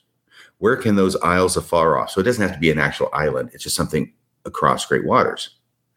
Where can these isles afar off, these coasts of the earth, here addressed by God in relation to the restoration of his outcast yet beloved Ephraim? Ephraim is another name for Israel. Where can they be so naturally found as in America? So I thought that was interesting, that the quotation from Isaiah about isles of the sea is applied to the scattering of Israel to America, just the same way as it is in the Book of Mormon. Okay. He puts a lot of stock in Isaiah 173 through 175. It reminded me of the Book of Mormon talking about great are the words of Isaiah. Yep. Page 178, he talks about an ensign to the nations. Sounds familiar. It's a reference to Isaiah, right? Oh, I thought this was kind of interesting too, because there was this passage in the Book of Mormon that where it talks about the Gentiles, a Bible. We've got a Bible. We don't need any more stinking Bible. Do you remember that passage from seminary? Yeah, that was one of the seminary scriptures. Yeah, and one of the things I liked about it was it says, the Gentiles, they've got a Bible, but what do they thank the Jews for the Bible? because the Jews are the ones who put the Bible together and preserved it, right? It says, what thank they the Jews for the Bible, which they received from them? Yea, what do the Gentiles mean? Do they remember the travails and the labors and the pains of the Jews and their diligence unto me in bringing forth salvation unto the Gentiles? And there's a similar thing that reminded me of when I was reading page 183, and we're getting really close to the end of this book now. Let's see if I can find it. Look at the origin of those degraded natives of your continent. Here he's addressing his fellow American citizens and trying to encourage them to preach Christianity to the American Indians. Excuse me for a second, I have to cough. There we go. So look at the origin of those degraded natives of your continent and fly to their relief. Send them the heralds of salvation. It's also very similar to the Book of Mormon about the kings and queens being your nursing mothers and fathers and putting them on your shoulders, right? Again, an allusion to Isaiah. Send them the heralds of salvation. Send them the word, the bread of life. You received that book from the seed of Abraham, the Bible, right? All your volume of salvation was written by the sons of Jacob. And by them, it was transferred from Jerusalem to the lost heathen world and to you. Otherwise, you had now been heathen and eternally undone. Remember then your debt of gratitude to God's ancient people for the word of life. Restore it to them and thus double your own rich inheritance in its blessing. So that's what reminded me of the Book of Mormon saying, what do the Gentiles, do they thank the Jews for their travails and their labors and their pains in bringing forth the Bible unto them? Okay, so conclusion. Oh, this is his conclusion. There's not much there in his conclusion. He really recapitulates everything that he said before. The idea of the olive tree in Jacob 5 is hinted at maybe, and that's pages 187 through 188. Now, we know that the olive tree idea is mentioned in Romans, and I think it's also mentioned in Isaiah briefly, but it's interesting because that whole huge parable is the longest chapter in the Book of Mormon, right? Jacob chapter 5, the parable of the olive tree. You've made it through that before, John? Oh, yeah, of course. Read it a lot on my mission. Right. And all of that is about the scattering and the gathering of Israel. That's what the whole thing's about, right? I think so, yeah. It is. Yeah. Take my word for that one. But he does say here in his conclusion, upon their turning him off with hypocrisy and vulgar. Okay. And it says that when the Israelites turned from God with hypocrisy and will worship, they're worshiping their own will, and rejecting the Savior, okay, maybe this is the Jews after Jesus came. Anyway, the denunciation, cut it down, why cumbereth it the ground, was fulfilled with unprecedented decision. So there's that reference there. Now, it's from the Bible, it's from Romans, and he's not making a big parable about it, but it is mentioned here and on the next page where he talks about this in entail or inheritance ensures their ingrafting again into their own olive tree, which shall be as life from the dead to the nations. So he's quoting from Romans 11:28, but it's the same idea that comes out in Jacob 5. It's just Jacob 5 is a lot more elaborated as far as a parable goes. Okay. I thought that was mildly interesting. I mentioned about Native Americans must be Christianized in order to be restored. That's page 188. Now, in the appendix, he does mention white and black Jews. Okay. But it is in a very different context. Here he's arguing with people who say, no, it's not the American Indians who are the lost tribes of Israel. It's these other people over here. This appeared to have been a huge field of study and speculation at the time, is that we know those tribes are out there. We know they're lost. So who are they? And we've kind of discovered pretty much everybody who lives on the earth. So it's not like they're hidden away in some pocket anymore. They've got to be somebody that we've seen. We just don't recognize who they are. And somebody was saying that they're the inhabitants of the East Indies. And so what Ethan Smith is doing is arguing against that. And apparently this idea of the East Indians being Jews, there was something associated with that, with them being white and black Jews. So as I say, something similar to the Book of Mormon is mentioned, but it's in such a different context that I don't know that too much weight can be put on it. Page 202. Oh, excuse me. It is way at the end. Here we go. Dr. Buchanan, he's quoting people everywhere. Dr. Buchanan gives an account of white and black Jews at Cochin, Cochin, in the East Indies. Okay. Dr. Buchanan informs that the white Jews there immigrated from Europe. In later times, the black Jews have a tradition that they arrived in the Indies not long after the Babylonian captivity. So there's a Babylonian captivity that's kind of like the Book of Mormon. But once again, I don't think that's too big a connection, because this is a different theory about the East Indies that he's arguing is wrong, where they have this idea of black Jews and white Jews. I just bring it up to try and be encompass all the different things here that are mentioned in this book. And I haven't mentioned all of them, but the most important ones I have. Okay. There's this other thing. This is kind of obvious, I think, but it mentions that First Nephi 5:11 through 13, right? That we know that they had the brass plates with them, and we know what was on the brass plates because it says that what was on the brass plates. It says that, they have the writings of all the prophets down to the time of Jeremiah, right? Yep. And they don't have anything after that because that's when they left Jerusalem. And that's what I thought was kind of obvious. But there is a similar statement, I think, here. And I hope that I gave the reference. Let me see here if I did. Hope it's 203. In view of the Hebrews, you're saying? Yes.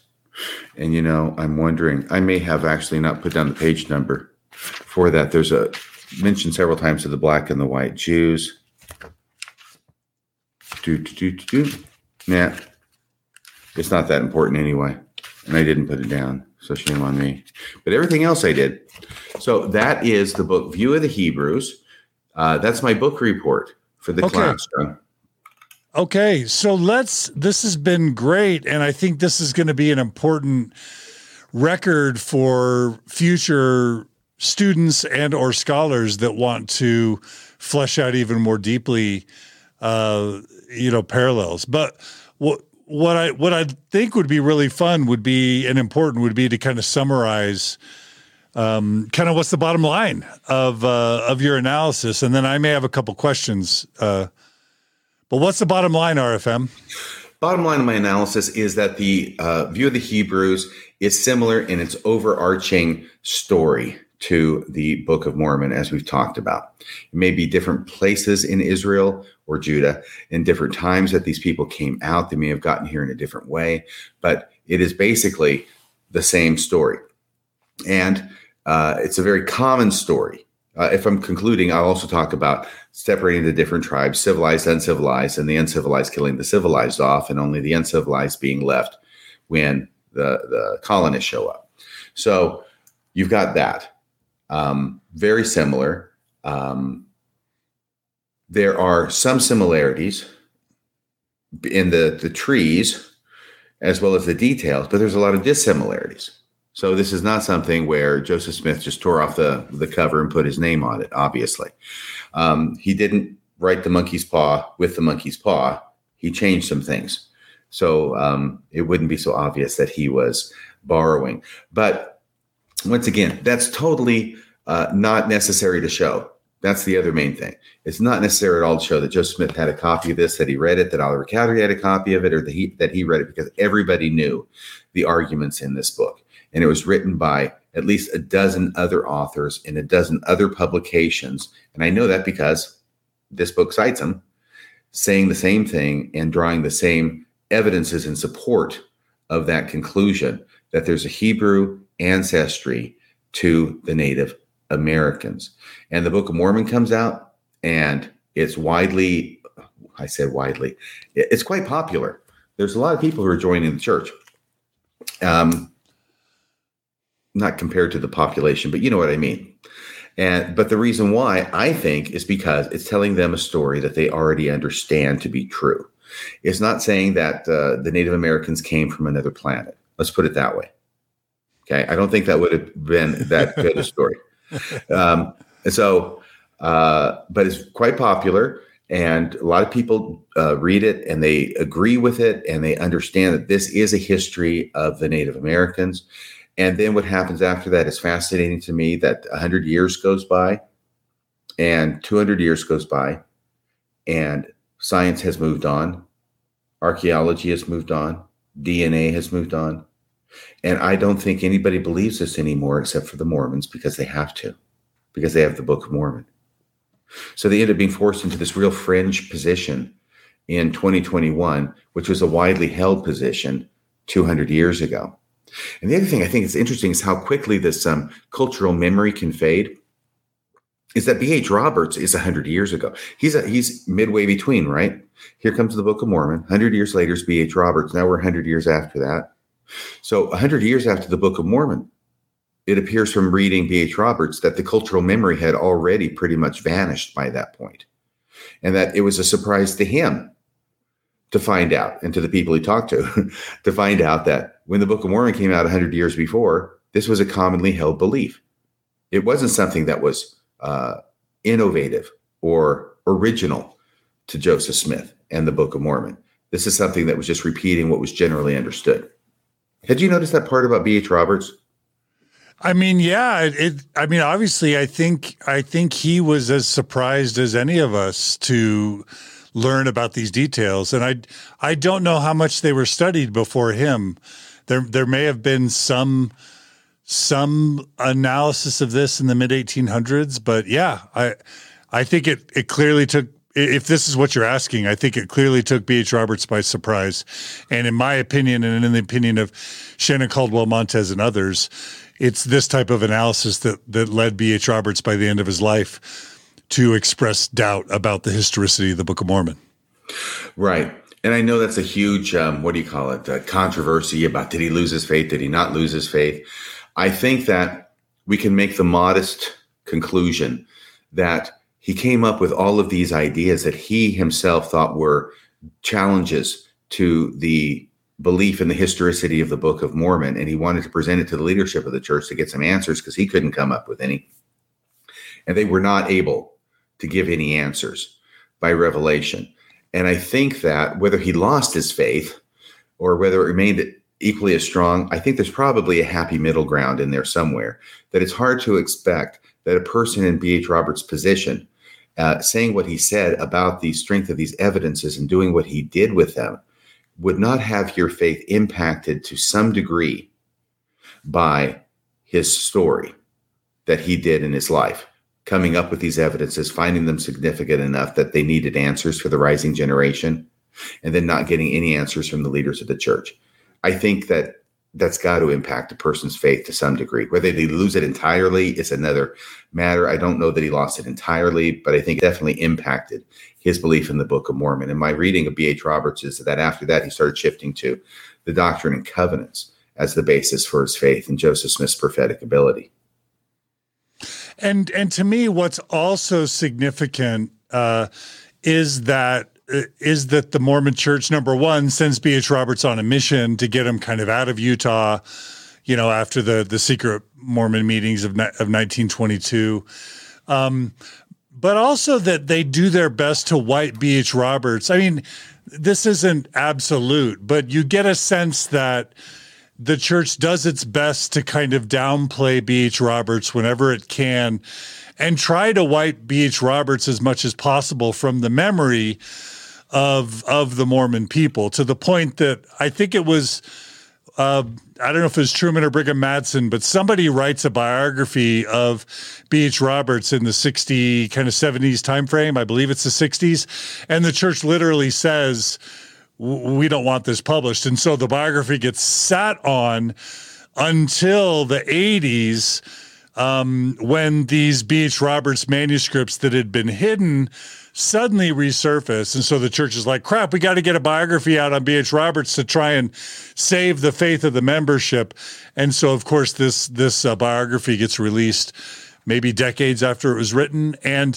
But for me, what's most important in all of this is just how the Mormon Church has, for over 100 years, Mormon Church leaders have intentionally misrepresented or hidden or skewed to its membership the important historical context and facts that should be presented if the church wants to present an honest, fair, and reasonable history to its membership. Would you agree or not agree with that, RFM? Well, I would agree. I do find myself understanding, if not agreeing with the way the church does things, because their whole goal is to get people into the celestial kingdom. Some would argue that they're more interested in having tithe payers. I don't know that I can determine that, but they certainly want people to get to the celestial kingdom. You got to pay tithing, go to the temple to do it. And their whole raison d'etre is to do that. So therefore, they are going to give information out that is most likely to accomplish that goal. And that means to give a dominant, whitewashed, sanitized, very faith-promoting history to the members of the church, regardless of what the history actually was, and try and keep the members of the church from finding out about that darker side of the history, because they want them to go all the way. They're doing it only for their very best interests, and what they don't know won't hurt them. And they'll probably be glad when they're in the celestial kingdom singing God's praises that they were misinformed. Yeah. And for me, what I would have wanted from the Mormon Church, number one, growing up in the 80s, going to early morning seminary as a product of the church education system, what I would have wanted from the Mormon Church, what I would have expected from an organization that is trying to maintain the highest levels of integrity would have been, number one, not for the church to be anti-science, not for the church to be anti-evolution, not for the church to be teaching a 6,000-year-old earth, a literal global flood, not to be setting the context in my brain as an impressionable youth that science is bad and that scientists are to be distrusted, that evolution is bad, that the earth is 6,000 years old, because that is an important context that misled me for at least a few decades. And then what I would have expected the church to do is not to sort of teach me as a kid or as an investigator, oh, isn't it a miracle? None of us really knew where the Native Americans came from. But lo and behold, on one spring morning, Joseph Smith got a visitation from God and Jesus. And later he was told that an angel Moroni would come and tell him about the origins of the Native Americans. And lo and behold, this miraculous Book of Mormon would have just emerged out of the dust to tell us all in a miraculous way where Native Americans came from. And it turns out that they came from, this small family of Jews that escaped Jerusalem with Lehi and Nephi around 600 BC, and they traveled to America through boat and write about their histories. And that's why we have the Book of Mormon today, because they wrote on plates that were preserved, and then Joseph Smith sort of, presented them. What would have been a more honest representation, and what I hope the church starts teaching, is something more along the lines of, hey, you know what? In the early 1800s, everybody was wondering, where did these Native Americans come from? And there are these mound builder myths that sprung up that tried to explain the origins of the Native Americans. And because everybody in the early 1800s in New England were fascinated with the Bible, and they were fascinated with where the 12 tribes of Israel, they made this natural connection that most likely these Native Americans were somehow connected to the lost tribes of Israel, and that there are at least 10 different books prior to the Book of Mormon that make claims about the origins of these Native Americans, tying them to Israelites. And they also incorporated this myth about dark-skinned and light-skinned people, that the dark-skinned Native Americans killed off the lighter-skinned Native Americans, who were responsible for all whatever sociological, technological, cultural advances. It was the light-skinned ones that were responsible, and the dark-skinned were the savages, which is a super racist myth. Well, there were at least 10 or 12 different books, lots of articles written prior to Joseph Smith. And when Joseph Smith produced the Book of Mormon, it was just one of many of these books that emerged along with the View of the Hebrews, that of course was a book that was written in the same hometown as Oliver Cowdery, who then ends up being miraculously a scribe for Joseph Smith when he produces the Book of Mormon. And of course, there are all these parallels, coincidence or not, that you've highlighted, RFM, between View of the Hebrews and Book of Mormon, which doesn't necessarily prove that the Book of Mormon is, quote, plagiarized from View of the Hebrews, but instead, both the Book of Mormon and View of the Hebrews can sort of it can be demonstrated almost beyond any reasonable doubt that they both are products of the historical and cultural milieus heavily influenced by the Bible and Christianity and common racist teachings of the day. Both of those books were heavily influenced and outgrowths of the early 1800s kind of folklore culture that was swimming all around New England, New York, and Vermont during Joseph Smith's day. That would be, in my mind, a more honest and fair narrative, that the Book of Mormon isn't this miraculous, exceptional sort of outgrowth, miracle of a production of Joseph Smith, but the Book of Mormon is just one of 10 or more attempts at doing Bible fan fiction to explain the Native Americans. That would be more honest for me of an account to tell the members. Yeah, but you're not getting many people to the celestial kingdom that way, John. See, that's the problem with your whole idea. No, I hear what you're saying. Absolutely. I think you did a great job synopsizing this entire show with that. You did a much better job than I did. I did want to make a couple of comments, though. They're just ancillary. We can't forget the Jaredites. The Jaredites go from the Tower of Babel. They're not the lost tribes of Israel, but they do follow a much more similar path to what's described in the View of the Hebrews, going northeast and over bodies of water until they get to the great ocean, and then they sail across it in their barges that they constructed. So that's one thing. Another thing is about these mounds, because lots of people are digging stuff out of mounds, and it intersects with LDS history in a number of places. By the way, Joseph Smith even quoted from View of the Hebrews as evidence for the Book of Mormon in 1842, I believe it was, in the Times and Seasons periodical, the newspaper in Nauvoo.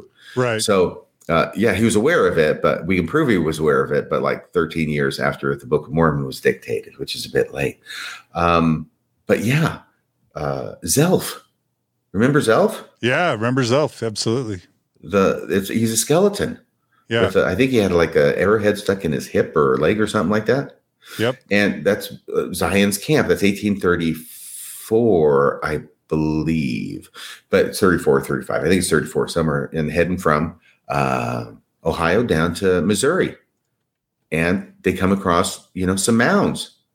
So what are good Mormons who are on their way to warfare with the government of Missouri to take back the land of Missouri, the land of Zion? What do? Well, they start digging around. They find a skeleton in this mound because it was buried there. It was a burial mound, at least as part of it. And, of course, Joseph Smith identifies the skeleton, but that's not the important part for purposes of this story. William Fugate, when he decides he wants to bury something that's going to be found, the Kinderhook plates, what does he do with it? First, he makes them, right? Then he buries them. And where does he bury them? He buries them in a mound. Then he has a friend find them. And then there's the rest of that story. But these are just some of the interesting places in LDS history where the mounds intersect, and we actually see them talked about. So those are the only other two comments that I had there. Let me ask you this, RFM. In your conclusion, do you think it's likely that a View of the Hebrews influenced Joseph Smith and or Oliver Cowdery in the Book of Mormon, or that just they're two independent but productions of Bible fan fiction that have, common influences higher up the kind of chronological food chain? Do you know what I'm saying? In the end of the day, is View of the Hebrew influencing the Book of Mormon in your view, Or are they just both being influenced by the broader cultural understandings in New England during that time period? I think it's a commonality. They're both coming forth from the same overwhelming belief among people that about the Native Americans. That's what I think. I think it's certainly an easier position to defend, to talk about a common influence, because we've been able to demonstrate this overwhelming influence from the vast number of books that were written on the same subject by very educated people, by very influential people, by very smart people, well-placed people that, you would look to and think, well, my gosh, there must be something to this. And look at all the evidences that they're talking about. This makes sense. And so I think it's a common cultural thing that, like I said, it's hard to imagine anybody not being aware of this controversy going on, and many of the people believing it to be correct about the Native Americans and the Israelites. And so therefore, the Book of Mormon is not a surprise. It is the actual most obvious book that would be produced in this time period. I'm hearing an echo now of me. Let me see. Tell me is the echo gone now? Let me see. Hey, it is. Okay. Yeah. So I think that when you bind yourself to trying to say, no, Joseph Smith through Oliver Cowdery, excuse me. Yeah. View of the Hebrews, right? Then you bind yourself to an argument that has some positive things to it, like the forest and the trees we talked about. The forest is good. The trees, there's some here, some there. And some of the ones that are here are not that, persuasive. But that's a harder argument to make than the fact that the View of the Hebrews, by its own terms, is representative of a number of books that are talking about a very popular theory. And the Book of Mormon is replicating that theory within a book that presents itself as a history of those people themselves. Not a history about them, but a history of them that they wrote and then buried and then was found in a mound. I'm going to start calling it the Mound Cumorah, not the Hill Cumorah. So RFM, I just want to restate and make sure I heard. Did I hear you say that you don't think the View of the Hebrews book had much influence on Joseph Smith and or Oliver Cowdery in the production of the Book of Mormon? Is that what I heard you say? What I'm saying, and thank you for asking for the clarification. What I'm saying is that proving that is difficult. Now, it's certainly possible it had some direct influence. It's difficult to prove that. And therefore, in order to keep yourself from being mired in this argument about whether View of the Hebrews had this direct influence, it's not necessary to go there. You don't have to get mired in an argument about something that ends up being inconsequential, because whether it's View of the Hebrews or all these other books that are written, everybody knew about this. Most of them, I'm going to say most. I should say many people believed it. And the Book of Mormon is just an outgrowth of what it is. That was a very largely held opinion at the time of the derivation of the American Indians. Got it.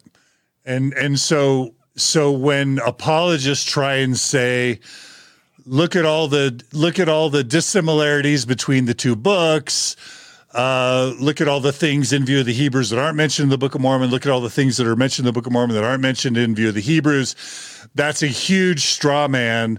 It's a huge red herring, because nobody ever who's competent and credible has ever claimed that there was word for word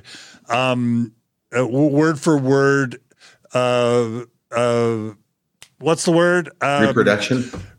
Copying, plagiarism between View of the Hebrews and the Book of Mormon, and a secular or a materialistic explanation of the Book of Mormon does not require Joseph Smith and or Oliver Cowdery's familiarity with View of the Hebrews at all. All you have to do is look at the number one, the common cultural myths and understandings about the Native Americans, about the Bible, about the origin of the Native Americans in the 1820s, and about all the things that New Englanders and Christians were thinking about.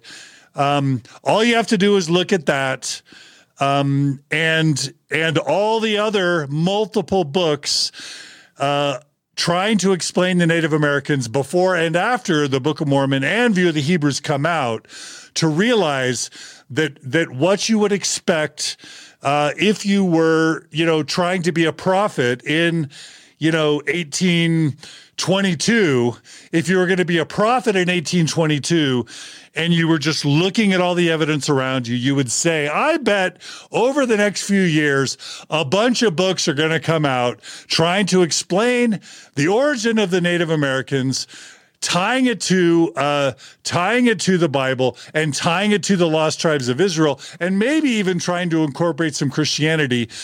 If you were an astute observer of the culture in 1822, you would probably predict a bunch of books just like View of the Hebrews and the Book of Mormon, because that would be similar to in the 2000s predicting that there would be a lot of true murder mysteries showing up on true crime podcasts and TV shows emerging on cable television and on podcasts, because you just realize that by the 2000s or 2010s, a lot of people are going to be fascinated with true crime. It's in my mind, that's kind of what we're talking about here.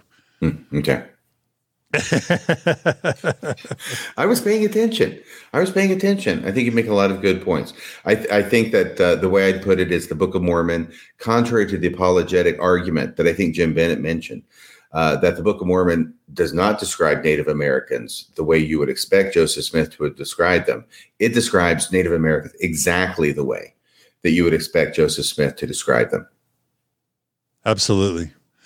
Okay, RFM, we have a 5-minute clip of the Saints Unscripted podcast YouTube channel giving kind of their arguments for why the Book of Mormon wasn't plagiarized from View of the Hebrews. Do you have time to kind of have us play this and have you respond to it? Whatever happened to those guys? I mean, they're going gangbusters at the end of last year, and then they fell off a cliff or something. I don't know. I'm not sure. It's all crickets. I don't know what's happened to those guys. Well, I'm glad you're doing them a favor by resurrecting one of their best pieces. So this is, I think, and I had not watched this before. You played a little bit of it for me right before the show started. This is because C.S. Letter talks about B.H. Roberts and his view about View of the Hebrews vis-a-vis the Book of Mormon and the connections. And now they're going to try and say, no, these things do not look like each other. It reminds me of the old Sesame Street song about one of these things is not like the other. Three of these things are kind of the same. But they're going to say that the View of the Hebrews is not like the Book of Mormon in the sense that Book of Mormon was not derived from it. Yeah. So should we play it and do a little bit of a response video to this video? Do you have time for that? Yeah, if we can sing a few show tunes as well. Okay. And what I'll do, because I don't want you to get that echo again, only don't try and speak while the video's running. I'll pause the video, bring it to us, and just stop me at any point that something, a fallacious argument is advanced, a bad argument, some type of distortion or misperception. You just stop me and we'll go back and forth. Is that okay? How will I stop you without speaking? You can just say stop, but just know that before you really start talking, we'll want to mute the screen so that you don't get that echo. Is that okay? Okay. And so to begin, RFM, I think we need to begin just by this title. The title is, quote, "Is the Book of Mormon plagiarized from View of the Hebrews?" So right. What is your reaction just to the title itself? Straw man. Why? Because I'm not arguing, and I don't think anybody that I know of is arguing that it's plagiarized. Right. Because plagiarized has all this connotations in it, right? And that's what I was talking about for the last 15 minutes. You don't have to go there. You don't have to get down into this argument. There's obviously an influence of the culture on the Book of Mormon. It's exactly what you would expect. And when you say, was the Book of Mormon plagiarized from the Book of Hebrews? Well, you, of course, cast the issue in such a way as that it's pretty easy to come out on the winning side of that argument. Yeah, if you start with a fallacious argument, with a bad argument, with an argument that no one's making, then of course you're always going to win the argument. The problem is you're not addressing the real problem. And it's a form of deception, whether conscious or unconscious, framing the question like Jim Bennett did, or like Saints Unscripted did, like Mormon apologists Daniel Peterson, etc., have been doing for decades now, framing the View of the Hebrews argument as a question of plagiarism is in and of itself a deceptive act, whether it's intentional or unintentional. Can I just say something before you play this? Because Please. I listened to that entire interview you did with Jim Bennett. I lost track of how many times he did this straw man stuff. Over and over and over and over and over. You could almost set your watch by it. He would immediately take an issue and set up a straw man. And to your credit, by the way, I was keeping track of you. You did a fantastic job of pulling him back. And every time you would do that, you'd say immediately, you'd say, no, that's not what I'm saying. Okay, this is what I'm saying. Yeah. It's not what you're saying, I'm saying. Yeah. It's what I'm saying. Yeah, that was hard. And I think he was arguing in good faith, but it's something we all need to get skilled about. Logical fallacies, straw men, red herring. Like, we need to all get better educated if we're going to have intelligent, thoughtful conversations around Mormon truth claims. We just need to get really wise to logical fallacies, because apologists make them everywhere. And frankly, we don't want to be guilty of employing logical fallacies either as people who are questioning or criticizing the church. So it's just important that we get literate on logical fallacies. True? Yes, absolutely. Okay, so let's start this video. And again, RFM, just say pause whenever you hear something disturbing or problematic that you want to mention. Is that okay? Sure. Okay, here we go. Pause. Just kidding. Just testing. Okay, here we go. I can't hear him. Can you guys hear this? Just one second. I like the way he does that. It's like, I want to do that. I'm like him. The Book of Mormon is a logical fallacies. All right, guys. All right. Apologists make them everywhere. One more second. We don't want to be guilty. I can hear you from employing logical fallacies either. A minute ago. As people who are questioning or criticizing. I know. The church. Give me just one second. It's just important that we get literate. It's like I'm doing the time warp again. Logical fallacies. True? True. Okay. You can't hear it anymore. Is that correct? Correct. Okay. Sorry about that technical glitch. I think I've got this all ready now. And let's roll the Saints Unscripted video called, fallaciously and irresponsibly named, Is the Book of Mormon Plagiarized from View of the Hebrews? Let's try this again. All right, guys. So a lot of people believe the Book of Mormon is true and a lot don't. People who think the Book of Mormon is a hoax have been scrambling for almost 200 years now, trying to figure out how this young farm boy named Joseph Smith, whose own wife said he couldn't write nor dictate a coherent and well-worded letter, could have possibly produced it. Pause. Some critics propose that Joseph Smith... Okay. What's the problem so far? Oh, we've been scrambling to come up with an answer for how on earth this uneducated schoolboy could have come up with the Book of Mormon when he couldn't even dictate a well-worded letter according to his wife. At the end of her life, when she's doing everything she can to support his prophetic ministry, minus the polygamy. But I think you know exactly what I'm talking about. Spell it out. It's from a statement she made at the end of her life. It was like the 1870s or something like that. It was like her last testimony, where she's talking about Joseph Smith, you got to make things bigger. And the Book of Mormon is so true. He couldn't even dictate a well-worded letter, and he never practiced polygamy. No, that never happened. So the deal is this, is that the use of the word scrambling. It's this whole idea. He's uneducated. He practically walks around town with a drool cup. This is the Joseph Smith, because the dumber he is, the more miraculous the production of the Book of Mormon becomes. And I listened to your interview with William Davis, right? Vision and a Seer Stone. He talks about this, that this is something that is done intentionally. And actually, when you look at the evidence, Joseph Smith was not as dumb as the apologists would like to make him out to be.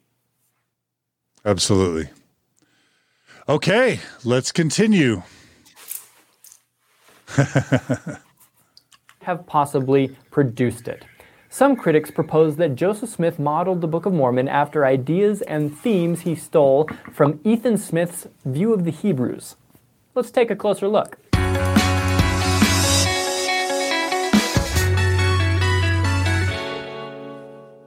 Okay, so in 1823, this guy named Ethan Smith, not related to Joseph Smith, published View of the Hebrews. In it, Ethan argues that ancient Israelites traveled from the Middle East to the Americas, and Native Americans are descendants of these Israelite immigrants. This idea was not exclusive or original to Ethan Smith. A lot of people actually believed this back in the day, but the concept sounds familiar to us because a similar idea is expressed in the Book of Mormon. Pause. And when you look at some of this stuff from 30,000 He's going to say, when you look at it from 30,000, what he has done now is he has actually done a good job of setting forth the forest and how similar they are. And so he says, when you look at it from the 30,000 foot view, yeah, these things do look similar. So now what we've got to do is we've got to look at the trees, right? So what he's actually going to do is he's going to illustrate the problem of not being able to see the forest for the trees. He actually can see the forest, but now he's going to ignore the forest and say the trees are what is important, not the forest. Got it. Okay. Back to the video. All right. feet, sure, they are indeed similar. But when you actually read View of the Hebrews and the Book of Mormon, you see just how different they actually are. For example, Ethan Smith's Israelites are the lost 10 tribes of Israel that escaped the Assyrian captivity when the northern kingdom of Israel was conquered in 721 BC. They traveled to the Americas on foot through the Bering Strait. The Israelites in the Book of Mormon are from the southern kingdom. They leave Jerusalem just before Babylon conquers around 587 BC. They travel by boat to the Americas. So sure, they're similar, but actually very different. Both books also talk about the destruction of Jerusalem, but View of the Hebrews is referencing the Roman invasion in 70 AD, the Book of Mormon, the Babylonian invasion hundreds of years earlier, both of which actually happened. Ethan Smith's Native Americans bury an ancient book written on yellow... Okay, really quick, RFM. So that argument that the two books are talking about different parts of the 12 tribes of Israel, that they migrated in different ways. Spell it out why that's not a very good argument. I know we've already made it, but just spell it out one more time. I think it's a fine argument in terms of if you want to focus on the dissimilarities, because you've got to do something with this. He's already mentioned that he says this looks really similar. Okay. It does look really, because it does. Even he can't deny it. And he's an apologist. All right. But so now he's got to try and say, okay, but these are different. It might look the same, and it does look the same. But underneath this forest canopy, we've got a few different kinds of trees here. And instead of coming over in 721, they came over in 587. And instead of being from Israel, they came from Judah. And instead of going that way, like the Jaredites did up to the Bering Straits, and then over, like in View of the Hebrews, instead they went and built a boat and made, by all accounts, pretty much impossible technologically at the time, boat that could withstand a voyage across the Pacific Ocean and make it to the Americas that way. So this is where you are going to focus on the trees instead of the forest. He's already said the forest looks really similar, but if you look under this, these are kind of different. And I look at these and I keep saying, yeah, wow, that's completely different. Oh, they came 100 years separate. Oh, that's completely different. Yep. Oh, they got here different ways. Completely different. No similarity between these books whatsoever. Now, I have not watched past this point, and I'm going to be very anxious to hear when he gets to the part in View of the Hebrews that talks about the civilized nation being destroyed by the uncivilized group of the Native Americans. All right, we'll see. We'll see if it meets your expectations. Actually happened. Ethan Smith's Native Americans bury an ancient book written on yellow parchment or leaves because they can't read and had no use for the book.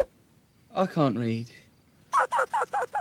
Shut up, Bugsy! Book of Mormon Native Americans bury the gold-colored plates to preserve them for future use. Additionally, many of the supposed parallels between the two books share a third common denominator, the Bible. For instance, the scattering and gathering of Israel is a major theme of both View of the Hebrews and the Book of Mormon, and also the Bible. The fact that both Ethan Smith and the Book of Mormon are interested in biblical prophecies and quote them isn't surprising nor concerning. At the end of the day, the claim that Joseph Smith stole ideas from View of the Hebrews suffers greatly from the false equivalence fallacy. For example, Anakin Skywalker was the chosen one, and Harry Potter was the chosen one. So Harry Potter must be plagiarized from Star Wars. You see the problem? Just because two things are similar in some ways doesn't make them the same. Now, there are lots of... Okay, RFM, respond to that. Well, this false equivalency. See, once again, you're looking at the things that are not similar and then saying anything else that disagrees with my position. It's an equivalency. That's the admission you got to make when you say it's a false equivalency. It's an equivalency, but it's a false equivalency. No, it's these equivalencies over here that I think are important. Therefore, these are the true equivalencies. So that's also a way of kind of poisoning well and saying this is a false equivalency. When you talk about Star Wars and Harry Potter, I don't know. I don't think there's any connection between the two. But my gosh, a chosen one. It's a very, very specific little type of phrase, right? But if you look at Lord of the Rings and the Sword of Shannara, if anybody knows what I'm talking about, you've got the Lord of the Rings, and you know that the Sword of Shannara, which ended up becoming the Elfstones of Shannara and the Scion of Shannara and the Tiddlywinks of Shannara, God only knows where Terry Brooks ended up with that series, but it was hugely popular back in the 1980s. But you're not going to have any names that are similar between that and the Lord of the Rings, because that's what he's basing it on. I mean, that's the whole reason that he wrote it. It's a Lord of the Rings type book. And you can see that in the quest, even though they have different things. There's a rock instead of a monkey's paw. There's not going to be, a ring of power, believe it or not. So it's written knowing that that's what he's doing, and therefore avoiding mentioning the exact same kind of things in the Lord of the Rings. So is that plagiarism? I don't know. I don't like to get bound up in these definitions of words. There's obviously a huge influence from one on the other. And that's the kind of thing that I look for. Okay. All right. Thanks, RFM. Let's continue. Sure. Other parallels, but I don't want you to get the impression that these books are just a bunch of parallels. There is a ton of stuff that Ethan Smith emphasizes in View of the Hebrews that just doesn't show up at all in the Book of Mormon. In View of the Hebrews, there's the 70 trees. Is non-existent. Native Americans imitate the Ark of the Covenant and practice circumcision. The Book of Mormon doesn't teach any of these things, and in the case of continuing revelation, it teaches the complete opposite throughout its text. Now, to spice up this, And I'm just going to say, I just think that's a dumb argument, because basically what they're saying is that Joseph Smith didn't literally just copy the book, put a new title on it, like you say, and then release it as his own. Of course, there's going to be a lot of differences, because he's trying to author an original text that, of course, is influenced by things all around him, and potentially influenced by the View of the Hebrews, but in no way does it need to be influenced by the View of the Hebrews. So just this whole act of highlighting differences just feels like a really disingenuous kind of argument, in my view. I'm going to forthwith call this the monkey's paw argument. Yeah, absolutely. This is the monkey's paw argument. The story's the same, but damn it, there's no monkey's paw in it. It can't have been derived from that story. Yeah, absolutely. Okay, let's continue. This conspiracy theory, critics are eager to point out that Ethan Smith was a pastor in the same church that Oliver Cowdery's family attended. So Oliver must have acquired View of the Hebrews, given it to Joseph Smith, and voila, the Book of Mormon. The only problem is that the latest record we have connecting the Cowdery family with this church is from 1818. Ethan Smith wasn't pastor until 1821, but even if Oliver did know Ethan, the historical record is clear that Oliver didn't meet Joseph Smith until 1829, after Joseph's translation of the Book of Mormon had already begun. There are centuries apart. There can be no connection here. What are you talking about, a connection? Okay, so basically what I just heard is first the point that the only evidence we have of Cowdery's family attending that church is prior to Ethan Smith becoming pastor. 3 whole years. What? Or is it 2 years? I think it was 3 years. Okay, but then he's saying that there's no evidence of Oliver Cowdery and Joseph Smith ever hooking up until 1829, after the Book of Mormon had already been commenced. So right. Why checkmate, RFM, checkmate? Why is that not checkmate? Well, what he's actually doing. Spell it out. What he's actually doing is basically, this is really quite the connection. This is, once again, the attractiveness of this theory to students who are drawing this connection between View of the Hebrews and Joseph Smith. That we've got the Oliver Cowdery as the scribe, his family going to this church where Ethan Smith is the pastor, and we've got this whole lineup of things. And it's so attractive. It's easy to get committed to that. And that's what I'm saying. You don't have to be committed to that, because then this happens, right? And what they start doing is they actually start saying, they sound like a defense attorney. What they're saying is, yeah, these things may be close in time, but they're not exact. And what they're actually saying is that you have to prove beyond a reasonable doubt the connection between Oliver Cowdery and Ethan Smith and his book, and then that book being taken by Oliver Cowdery. We actually have to have photographs from paparazzi in the bushes along the roads between Vermont and New York, with him carrying a View of the Hebrews to Joseph Smith. And then we actually have to have Joseph Smith look. It's actually in the hat. It's a smaller version. He actually has it in the hat with his face over the hat. And he's reading the actual words line by line of the View of the Hebrews to Oliver Cowdery, who's now dictating it. And probably it sounds familiar to him, since he's the one who gave the book to Joseph Smith in the first place. See, this is, that sounds like a straw man, doesn't it? Yeah, it does. It's kind of like there's no evidence that Joseph Smith had sex with any of his, polyandrous wives or 14-year-olds. Like, what do they want? Like video camera porn of Joseph having sex in the barn with Fanny? Like, yes, they do. What's the standard to then? It's not enough to have signed affidavits of many of his ex-wives or many of his wives saying they had sex with him in the very deed. That's not enough. They need video, which is a little bit anachronistic, I think. The standard of proof is very simple, John. It's whatever I want to believe. You are never going to have enough proof to overcome that. You will always need something else. Yeah. Okay. By the way, we've got, how much time is left on this video? Because I'm still anxiously anticipating him talking about this huge theme of the civilized group being destroyed in warfare by the uncivilized group. There's 1 minute and 8 seconds left. So do you think he's going to get to that? I don't know. Maybe. I'm kind of wondering. Maybe he's not going to mention that. I don't know why that would be. Let's see. All right. Let's see, RFM. Parallels from View of the Hebrews we could discuss, but here's what I suggest. If you read or watch something online that's got you concerned about View of the Hebrews, just read View of the Hebrews. Just read it. Find out for yourself if it's actually as incriminating as some people like to say it is.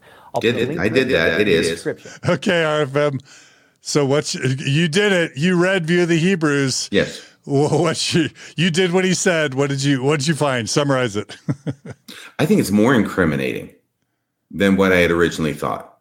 And again, in the overall big picture, the big themes. Summarize why. The Hebrew origins of the Native Americans and the destruction of the civilized group by the uncivilized group of the Native Americans. This is the broad picture. It's the same as the broad picture of the Book of Mormon. It is quoting from all these other books that have been written on the same subject, using the same evidences for the same effect. Everybody knows about this in Book of Mormon authorship times, early 19th century America. And he's saying, just read the View of the Hebrews. At that point, I'm thinking if he'd read it, he would have announced it. But it's like, this is a real tough book to get through. And I don't think anybody's going to take me up on this. Therefore, I'm going to go ahead and suggest they do this, knowing that, who's going to do that? It took me 40 years to do it. So if you actually read the View of the Hebrews, and what I've tried to do is to read it with a thorough background knowledge of the Book of Mormon, which I bring to it. That's just because of my past and my studies, but to try and be as objective as I possibly can in looking at connections and parallels and similar themes. And that's what I've tried to talk about during this podcast and give it as balanced as I possibly can. And I think that even looking at it in a very balanced way, the evidence is overwhelming that the main themes of the View of the Hebrews are the same main themes in the Book of Mormon. Yeah. All right. Well, we've got... Did he get to it? He's not going to get to it. By the way, By the way, I don't know who this fellow's name is. But I doubt that he wrote the script for this either. But whoever's producing this, whoever actually has read the View of the Hebrews to write the script knows that they're hiding. Yes. That is the thing. It's that these apologists and frankly church general authorities for over 100 years know B.H. Roberts put them on notice. They know that there are problems that are legitimate problems. And what they never do is explain the legitimate problems as they weave their narrative. Like even if you're going to reject the legitimate problems, I think if you're going to talk about complete honesty, you have a duty and obligation to explain to seminary students, Sunday school students, investigators, if you're a church that believes in honesty, if you know there are significant, credible problems with the narrative that you're trying to spin, an honest, responsible person acknowledges those when they're teaching the preferred narrative that they want to teach. Otherwise, they are intentionally misleading and deceiving people by withholding that information. And the church, through its missionaries, through its CES program, to this day is still deceiving people intentionally. And they've been doing it for just a long, long time. And the extent to which now they are publishing the Gospel Topics essays, publishing the Joseph Smith Papers Project, it's only because they've been shamed and forced to acknowledge these problems, either legally or because of Google, because of podcasts, because of CES Letter, because of the Mormon History Association, because of Sunstone, because of Dialogue. The church has been backed into a corner and forced to be begrudgingly half honest. True? No, I think that's absolutely correct. By the way, notice that he knows, okay? And if you can play that last part again, because notice what he let slip. Hang on a second, I got a cough. Excuse me. Notice what he let slip. He's already talked about the parallels, right? He's covered the View of the Hebrews and all the important parallels. Not so fast, Bubba Louie. Because what he says is, oh, by the way, if you hear any other parallels about the View of the Hebrews in the Book of Mormon that make you troubled, i.e. things I didn't talk about, things I didn't want to talk about, but if you hear about those, which I'm not going to mention, then here's what you do. Read View of the Hebrews. Can you play that part again? Because he kind of gives away the farm on that. Okay, I'll play it again. Just one sec. If you read or watch something online that's got you concerned about View of the Hebrews, just read View of the Hebrews. Just read it. Find out for yourself if it's actually as incriminating as some people like to say it is. I'll put a link to it in the description. Oddly enough, it's been published online by none other than the Brigham Young University Religious Study Center, which I think shows you how threatened the church seems to feel about it. Yeah, I think that was in 1996, about 11 years after it was published by B.H. Roberts' family. Yeah, so that's, I mean, and by the way, let me just show that they show this mocking really quickly. They follow up with kind of a mocking. This is sort of the Kwaku mode of kind of making fun. Let me just show the mocking video, and then I want you to just explicitly respond to it. Feel about it.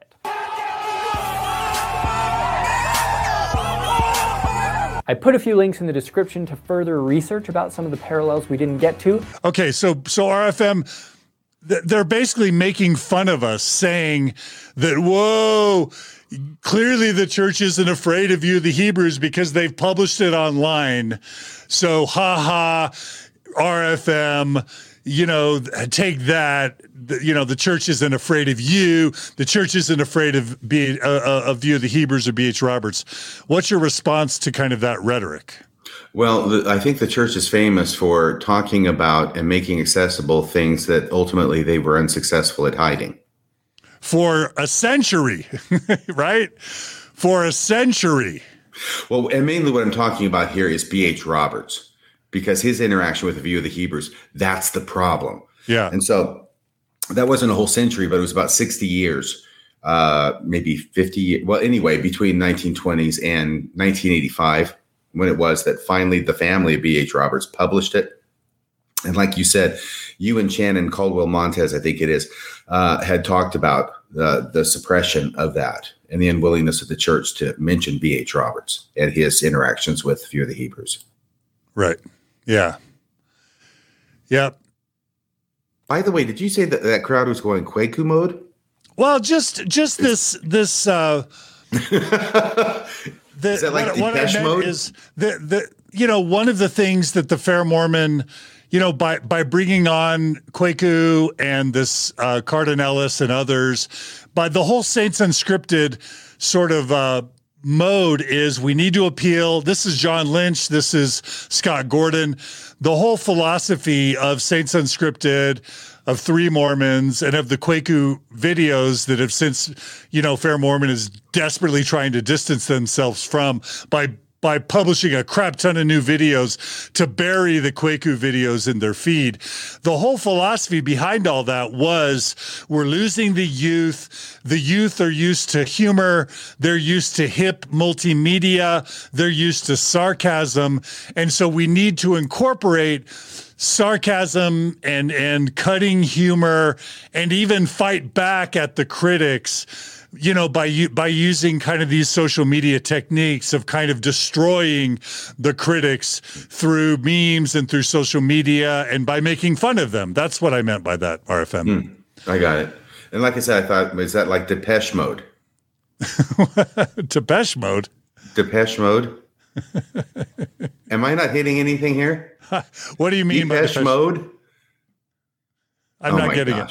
I'm not getting it. What do you mean? I'll let the listeners make some comments. Please, somebody educate John Dehlin about the highlights of 80s rock music. No, I know who Depeche Mode is. Oh, you know who they are. Okay, Yeah. good. Blasphemous Rumors, Lie to Me, Speak and Spell. I know who Depeche Mode is. I thought, is that like Depeche Mode? There was nothing more to it than that. I know who Depeche Mode is. Okay. It's just a name similarity is all.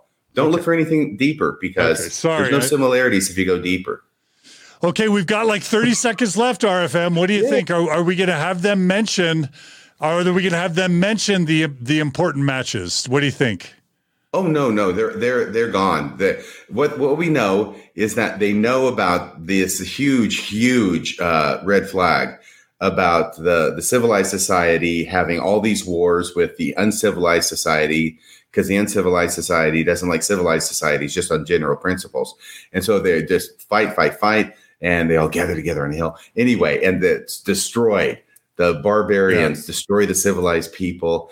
And that is just a little too close for comfort to be mentioned on a video that is designed to show that the Book of Mormon was not influenced in any way by a View of the Hebrews. Yeah. So let's let the video play out, but the rest is just kind of silliness. Put a few links in the description to further research about some of the parallels we didn't get to. There's also more info about the Ethan Oliver connection theory, and there's also more info on our website. Hope you learned something, and have a great day. All right, I learned something. I learned that they are scared to actually give the full story about the connections and the parallels. That's what I learned. So RFM, let's just, someday the church is going to learn to not be dishonest, to not be deceptive. Someday John Lynch and Scott Gordon and Fair Mormon and Daniel Peterson and all that crowd is going to learn to be dishonest. If you're going to be, they're going to learn to be dishonest. They're going to learn to be. They've already got that down. Sorry, they're going to learn to be fully honest. And what I want to give you is a chance to coach them. Terrell Givens, Daniel Peterson, Fair Mormon. If you're going to create an honest video about View of the Hebrews, and it could be 6 minutes instead of 5. It could be 7 minutes instead of 5. If you're going to honestly discuss View of the Hebrews and its potential connections with the Book of Mormon, with Joseph Smith, with Oliver Cowdery, RFM, what are the essential things that you must mention that they intentionally leave out so as to deceive? Just spell it out one more time. Okay. Well, they did a good job at the very beginning, I think, mentioning the similarities. But I think that you have to go further than that. And they also mentioned some dissimilarities, and that's fine. That's totally fair game. But I think that when you don't mention a huge similarity about the destruction of the one group by the other group and the civilized and the uncivilized, I think that when you leave that out, I think that you are doing a disservice to a person who is looking to you to give them the full story. I think that's the main thing that I saw that was problematic in that particular video. And I'm just going to add my opinion, which is that I think if you're going to responsibly teach or try to inoculate people around Book of Mormon View of the Hebrews, you have to educate them about the Mound Builder myth. And you have to tell them that there were 10 to 12 books, all published before and or contemporaneous to the Book of Mormon, that all had their different spins on the same question, and that literally the Book of Mormon is just sort of one of like 12 books within a genre of attempting to explain the origins of Native Americans by tying them to the Bible and to the lost tribes of Israel. I just think it's irresponsible to not mention that genre, all the other books, and the Mound Builder myth that contributes to the Book of Mormon being just one of 10 or 12 publications that are all within a genre trying to explain the same type of things. That's my view. Yeah, I think it's a genre. It's a genre. The Book of Mormon is one book in a genre of books that we would absolutely expect to have come out of the 1820s and 1830s. Yeah, and I hear what you're saying. I probably use just a little bit different words. I would say that the genre of the Book of Mormon is unique among those books, but they all have the same theme, and they're all arguing for the same conclusion. I just see the Book of Mormon as being a genre of the historical narrative as opposed to the argument, more like a lawyer's brief. And I'm not sure what the term is for that genre, but here you've got, and this is just very simple, right? You've got the View of the Hebrews and these other books, but View of the Hebrews quoting from Isaiah and others about the restoration and the gathering of Israel and how that's going to happen, how it applies to the Native Americans anciently. And then you've got the Book of Mormon, which is a historical narrative, different genre, but the same theme. And they're taking these same or similar prophecies from Isaiah about the scattering and the gathering of Israel and saying, look, this is us. Isaiah was talking about us. We're scattered on the Isle of the Sea, but in the last days we'll be gathered again. So that's what I mean. There may be a different genre, the way I use the term anyway. I could be wrong, but it's the same theme throughout. Absolutely. Okay. And so what I want to do really quickly, we have a really good question by one of our listeners. Amy writes, is there a list somewhere of the other similar books? And fortunately for Google, I was actually able to find an amazing list. And I think I first heard about this list on Bryce Blakenagle's Naked Mormonism podcast. But what I just shared in the comments, if you just Google, where did Joseph Smith get his ideas for the Book of Mormon, what you'll find from Utah Lighthouse Ministry, a list by none other than Sandra Tanner, a list of all the books that likely influenced the Book of Mormon. So there's James Adair, the history. Yeah, that's a big one, by the way. And there's Elias Boudinot right there, Star in the West. James Adair, the history of the American Indians, 1775. Elias Boudinot, Boudinot, A Star in the West from 1816. Edmund Burke, An Account of European Settlements in America, 1808. Edmund Burke's a big guy too. I mean, very famous. Very intelligent. David Cusick, Sketches of the Ancient History of the Six Nations. I mean, and this list is literally, there's like 30 books here, and it's literally too long to mention, to read. If we read all the citations, it would probably take an hour. That's how many books there are that fit within what I'm calling a genre. You don't want to call that a genre, but I'll just say a clear attempt for decades prior to the Book of Mormon to explain Native Americans and their origins and to tie them to the Israelites and or the tribes of Israel. Yeah, it's everywhere. It is everywhere. Think of something that everybody knows. Diet Coke. Okay? Excuse me. There you go. Diet Coke, right? Everybody know about Diet Coke? Yeah, everybody knew about the idea that the Native Americans were Hebrew in origin in Joseph Smith's day. Absolutely. Well, RFM, did we make our point? Did we say everything we wanted to say about View of the Hebrews? I fear we may have fallen into the trap of Ethan Smith and said it over and over again. But they say that repetition is the key to learning. Yeah.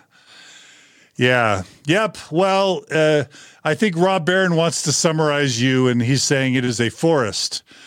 Is that what you're trying to say, RFM? Yes, and I think I've said it many times. I'll say it again. It is a forest.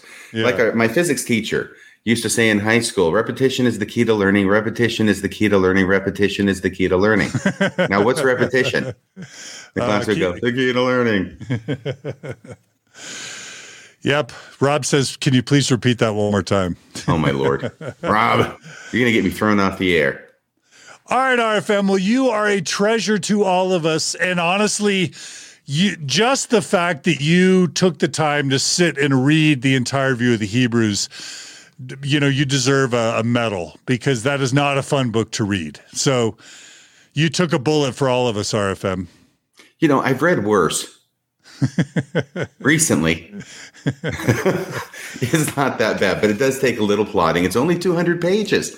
It really isn't like the hardest thing in the world, but it is difficult. I know, only because so few people have done it, but Jim Bennett is one of them.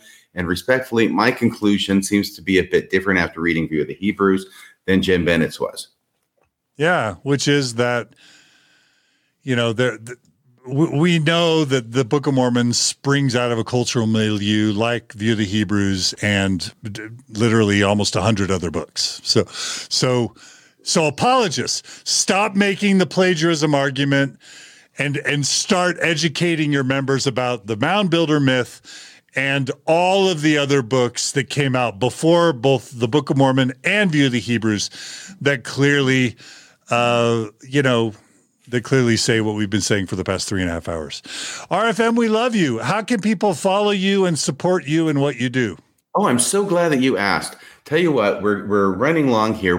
If you want, please go to radiofreemormon.org, make a recurring monthly donation there, $10 a month, $20 a month, $50 a month, whatever you can afford. Your contributions will help keep Radio Free Mormon broadcasting behind enemy lines. No job is too big. No fee is too big. Thank you. Thanks, RFM. We love you. Please come back again and stay healthy and keep up the great work. All right. Okay, I will. I got this hip move down. I love it. Boom, boom, boom. All right. Thanks, RFM. Join us again soon. And listeners, I just want to thank you all for joining us today on Mormon Stories. Thanks for all the comments.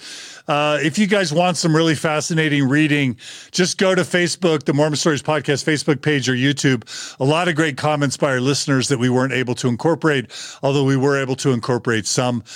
Please do support Radio Free Mormon, but also please support Mormon Stories Podcast. If you love this type of programming, if you want to see it continue, the Open Stories Foundation is a 501c3 nonprofit. Your donations are tax deductible in the U.S. We are fully transparent in our finances. We have been since the very beginning.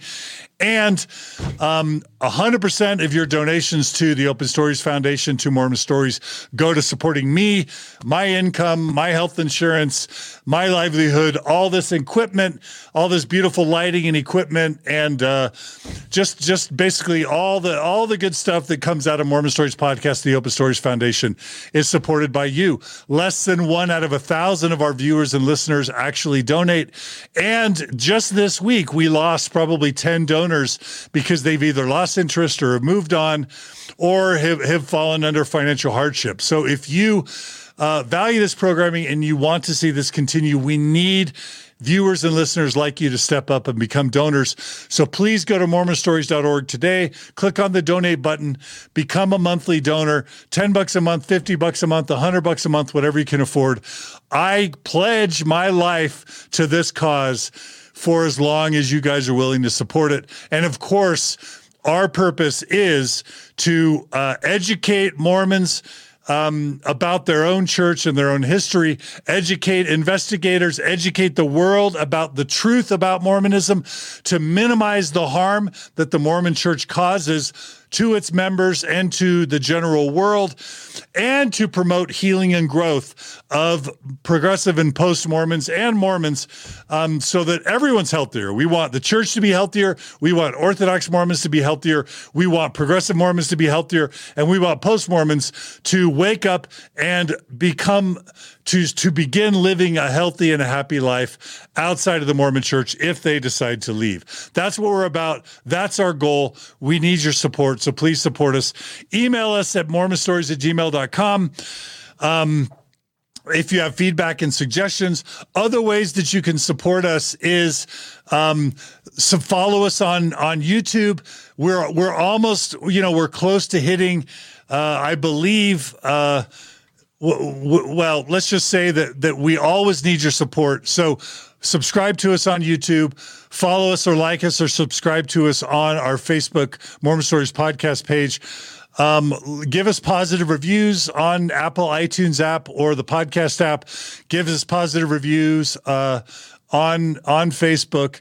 Spread the word. Share these episodes with as many people as possible and fight dishonesty. Wherever you hear Mormon apologists making these fallacious, red herring, specious arguments about plagiarism, educate them. Email Jim Bennett and say, Jim Bennett, please stop making the fallacious argument that anybody is arguing that the Book of Mormon is plagiarized from View of the Hebrews. Nobody credible is making that argument in 2021, but address the real arguments which are credible, which B.H. Roberts himself thought were credible. So spread the good word. Keep supporting us. Give us your good ideas. Comment everywhere. Stay in touch and give us good ideas. We really appreciate all of your support. And as always, just please follow us in the future as we create more good content for you on Mormon Stories Podcast. Love you guys. Take care. We appreciate it. And we'll see you guys all again very soon on another episode of Mormon Stories Podcast. Take care, everybody.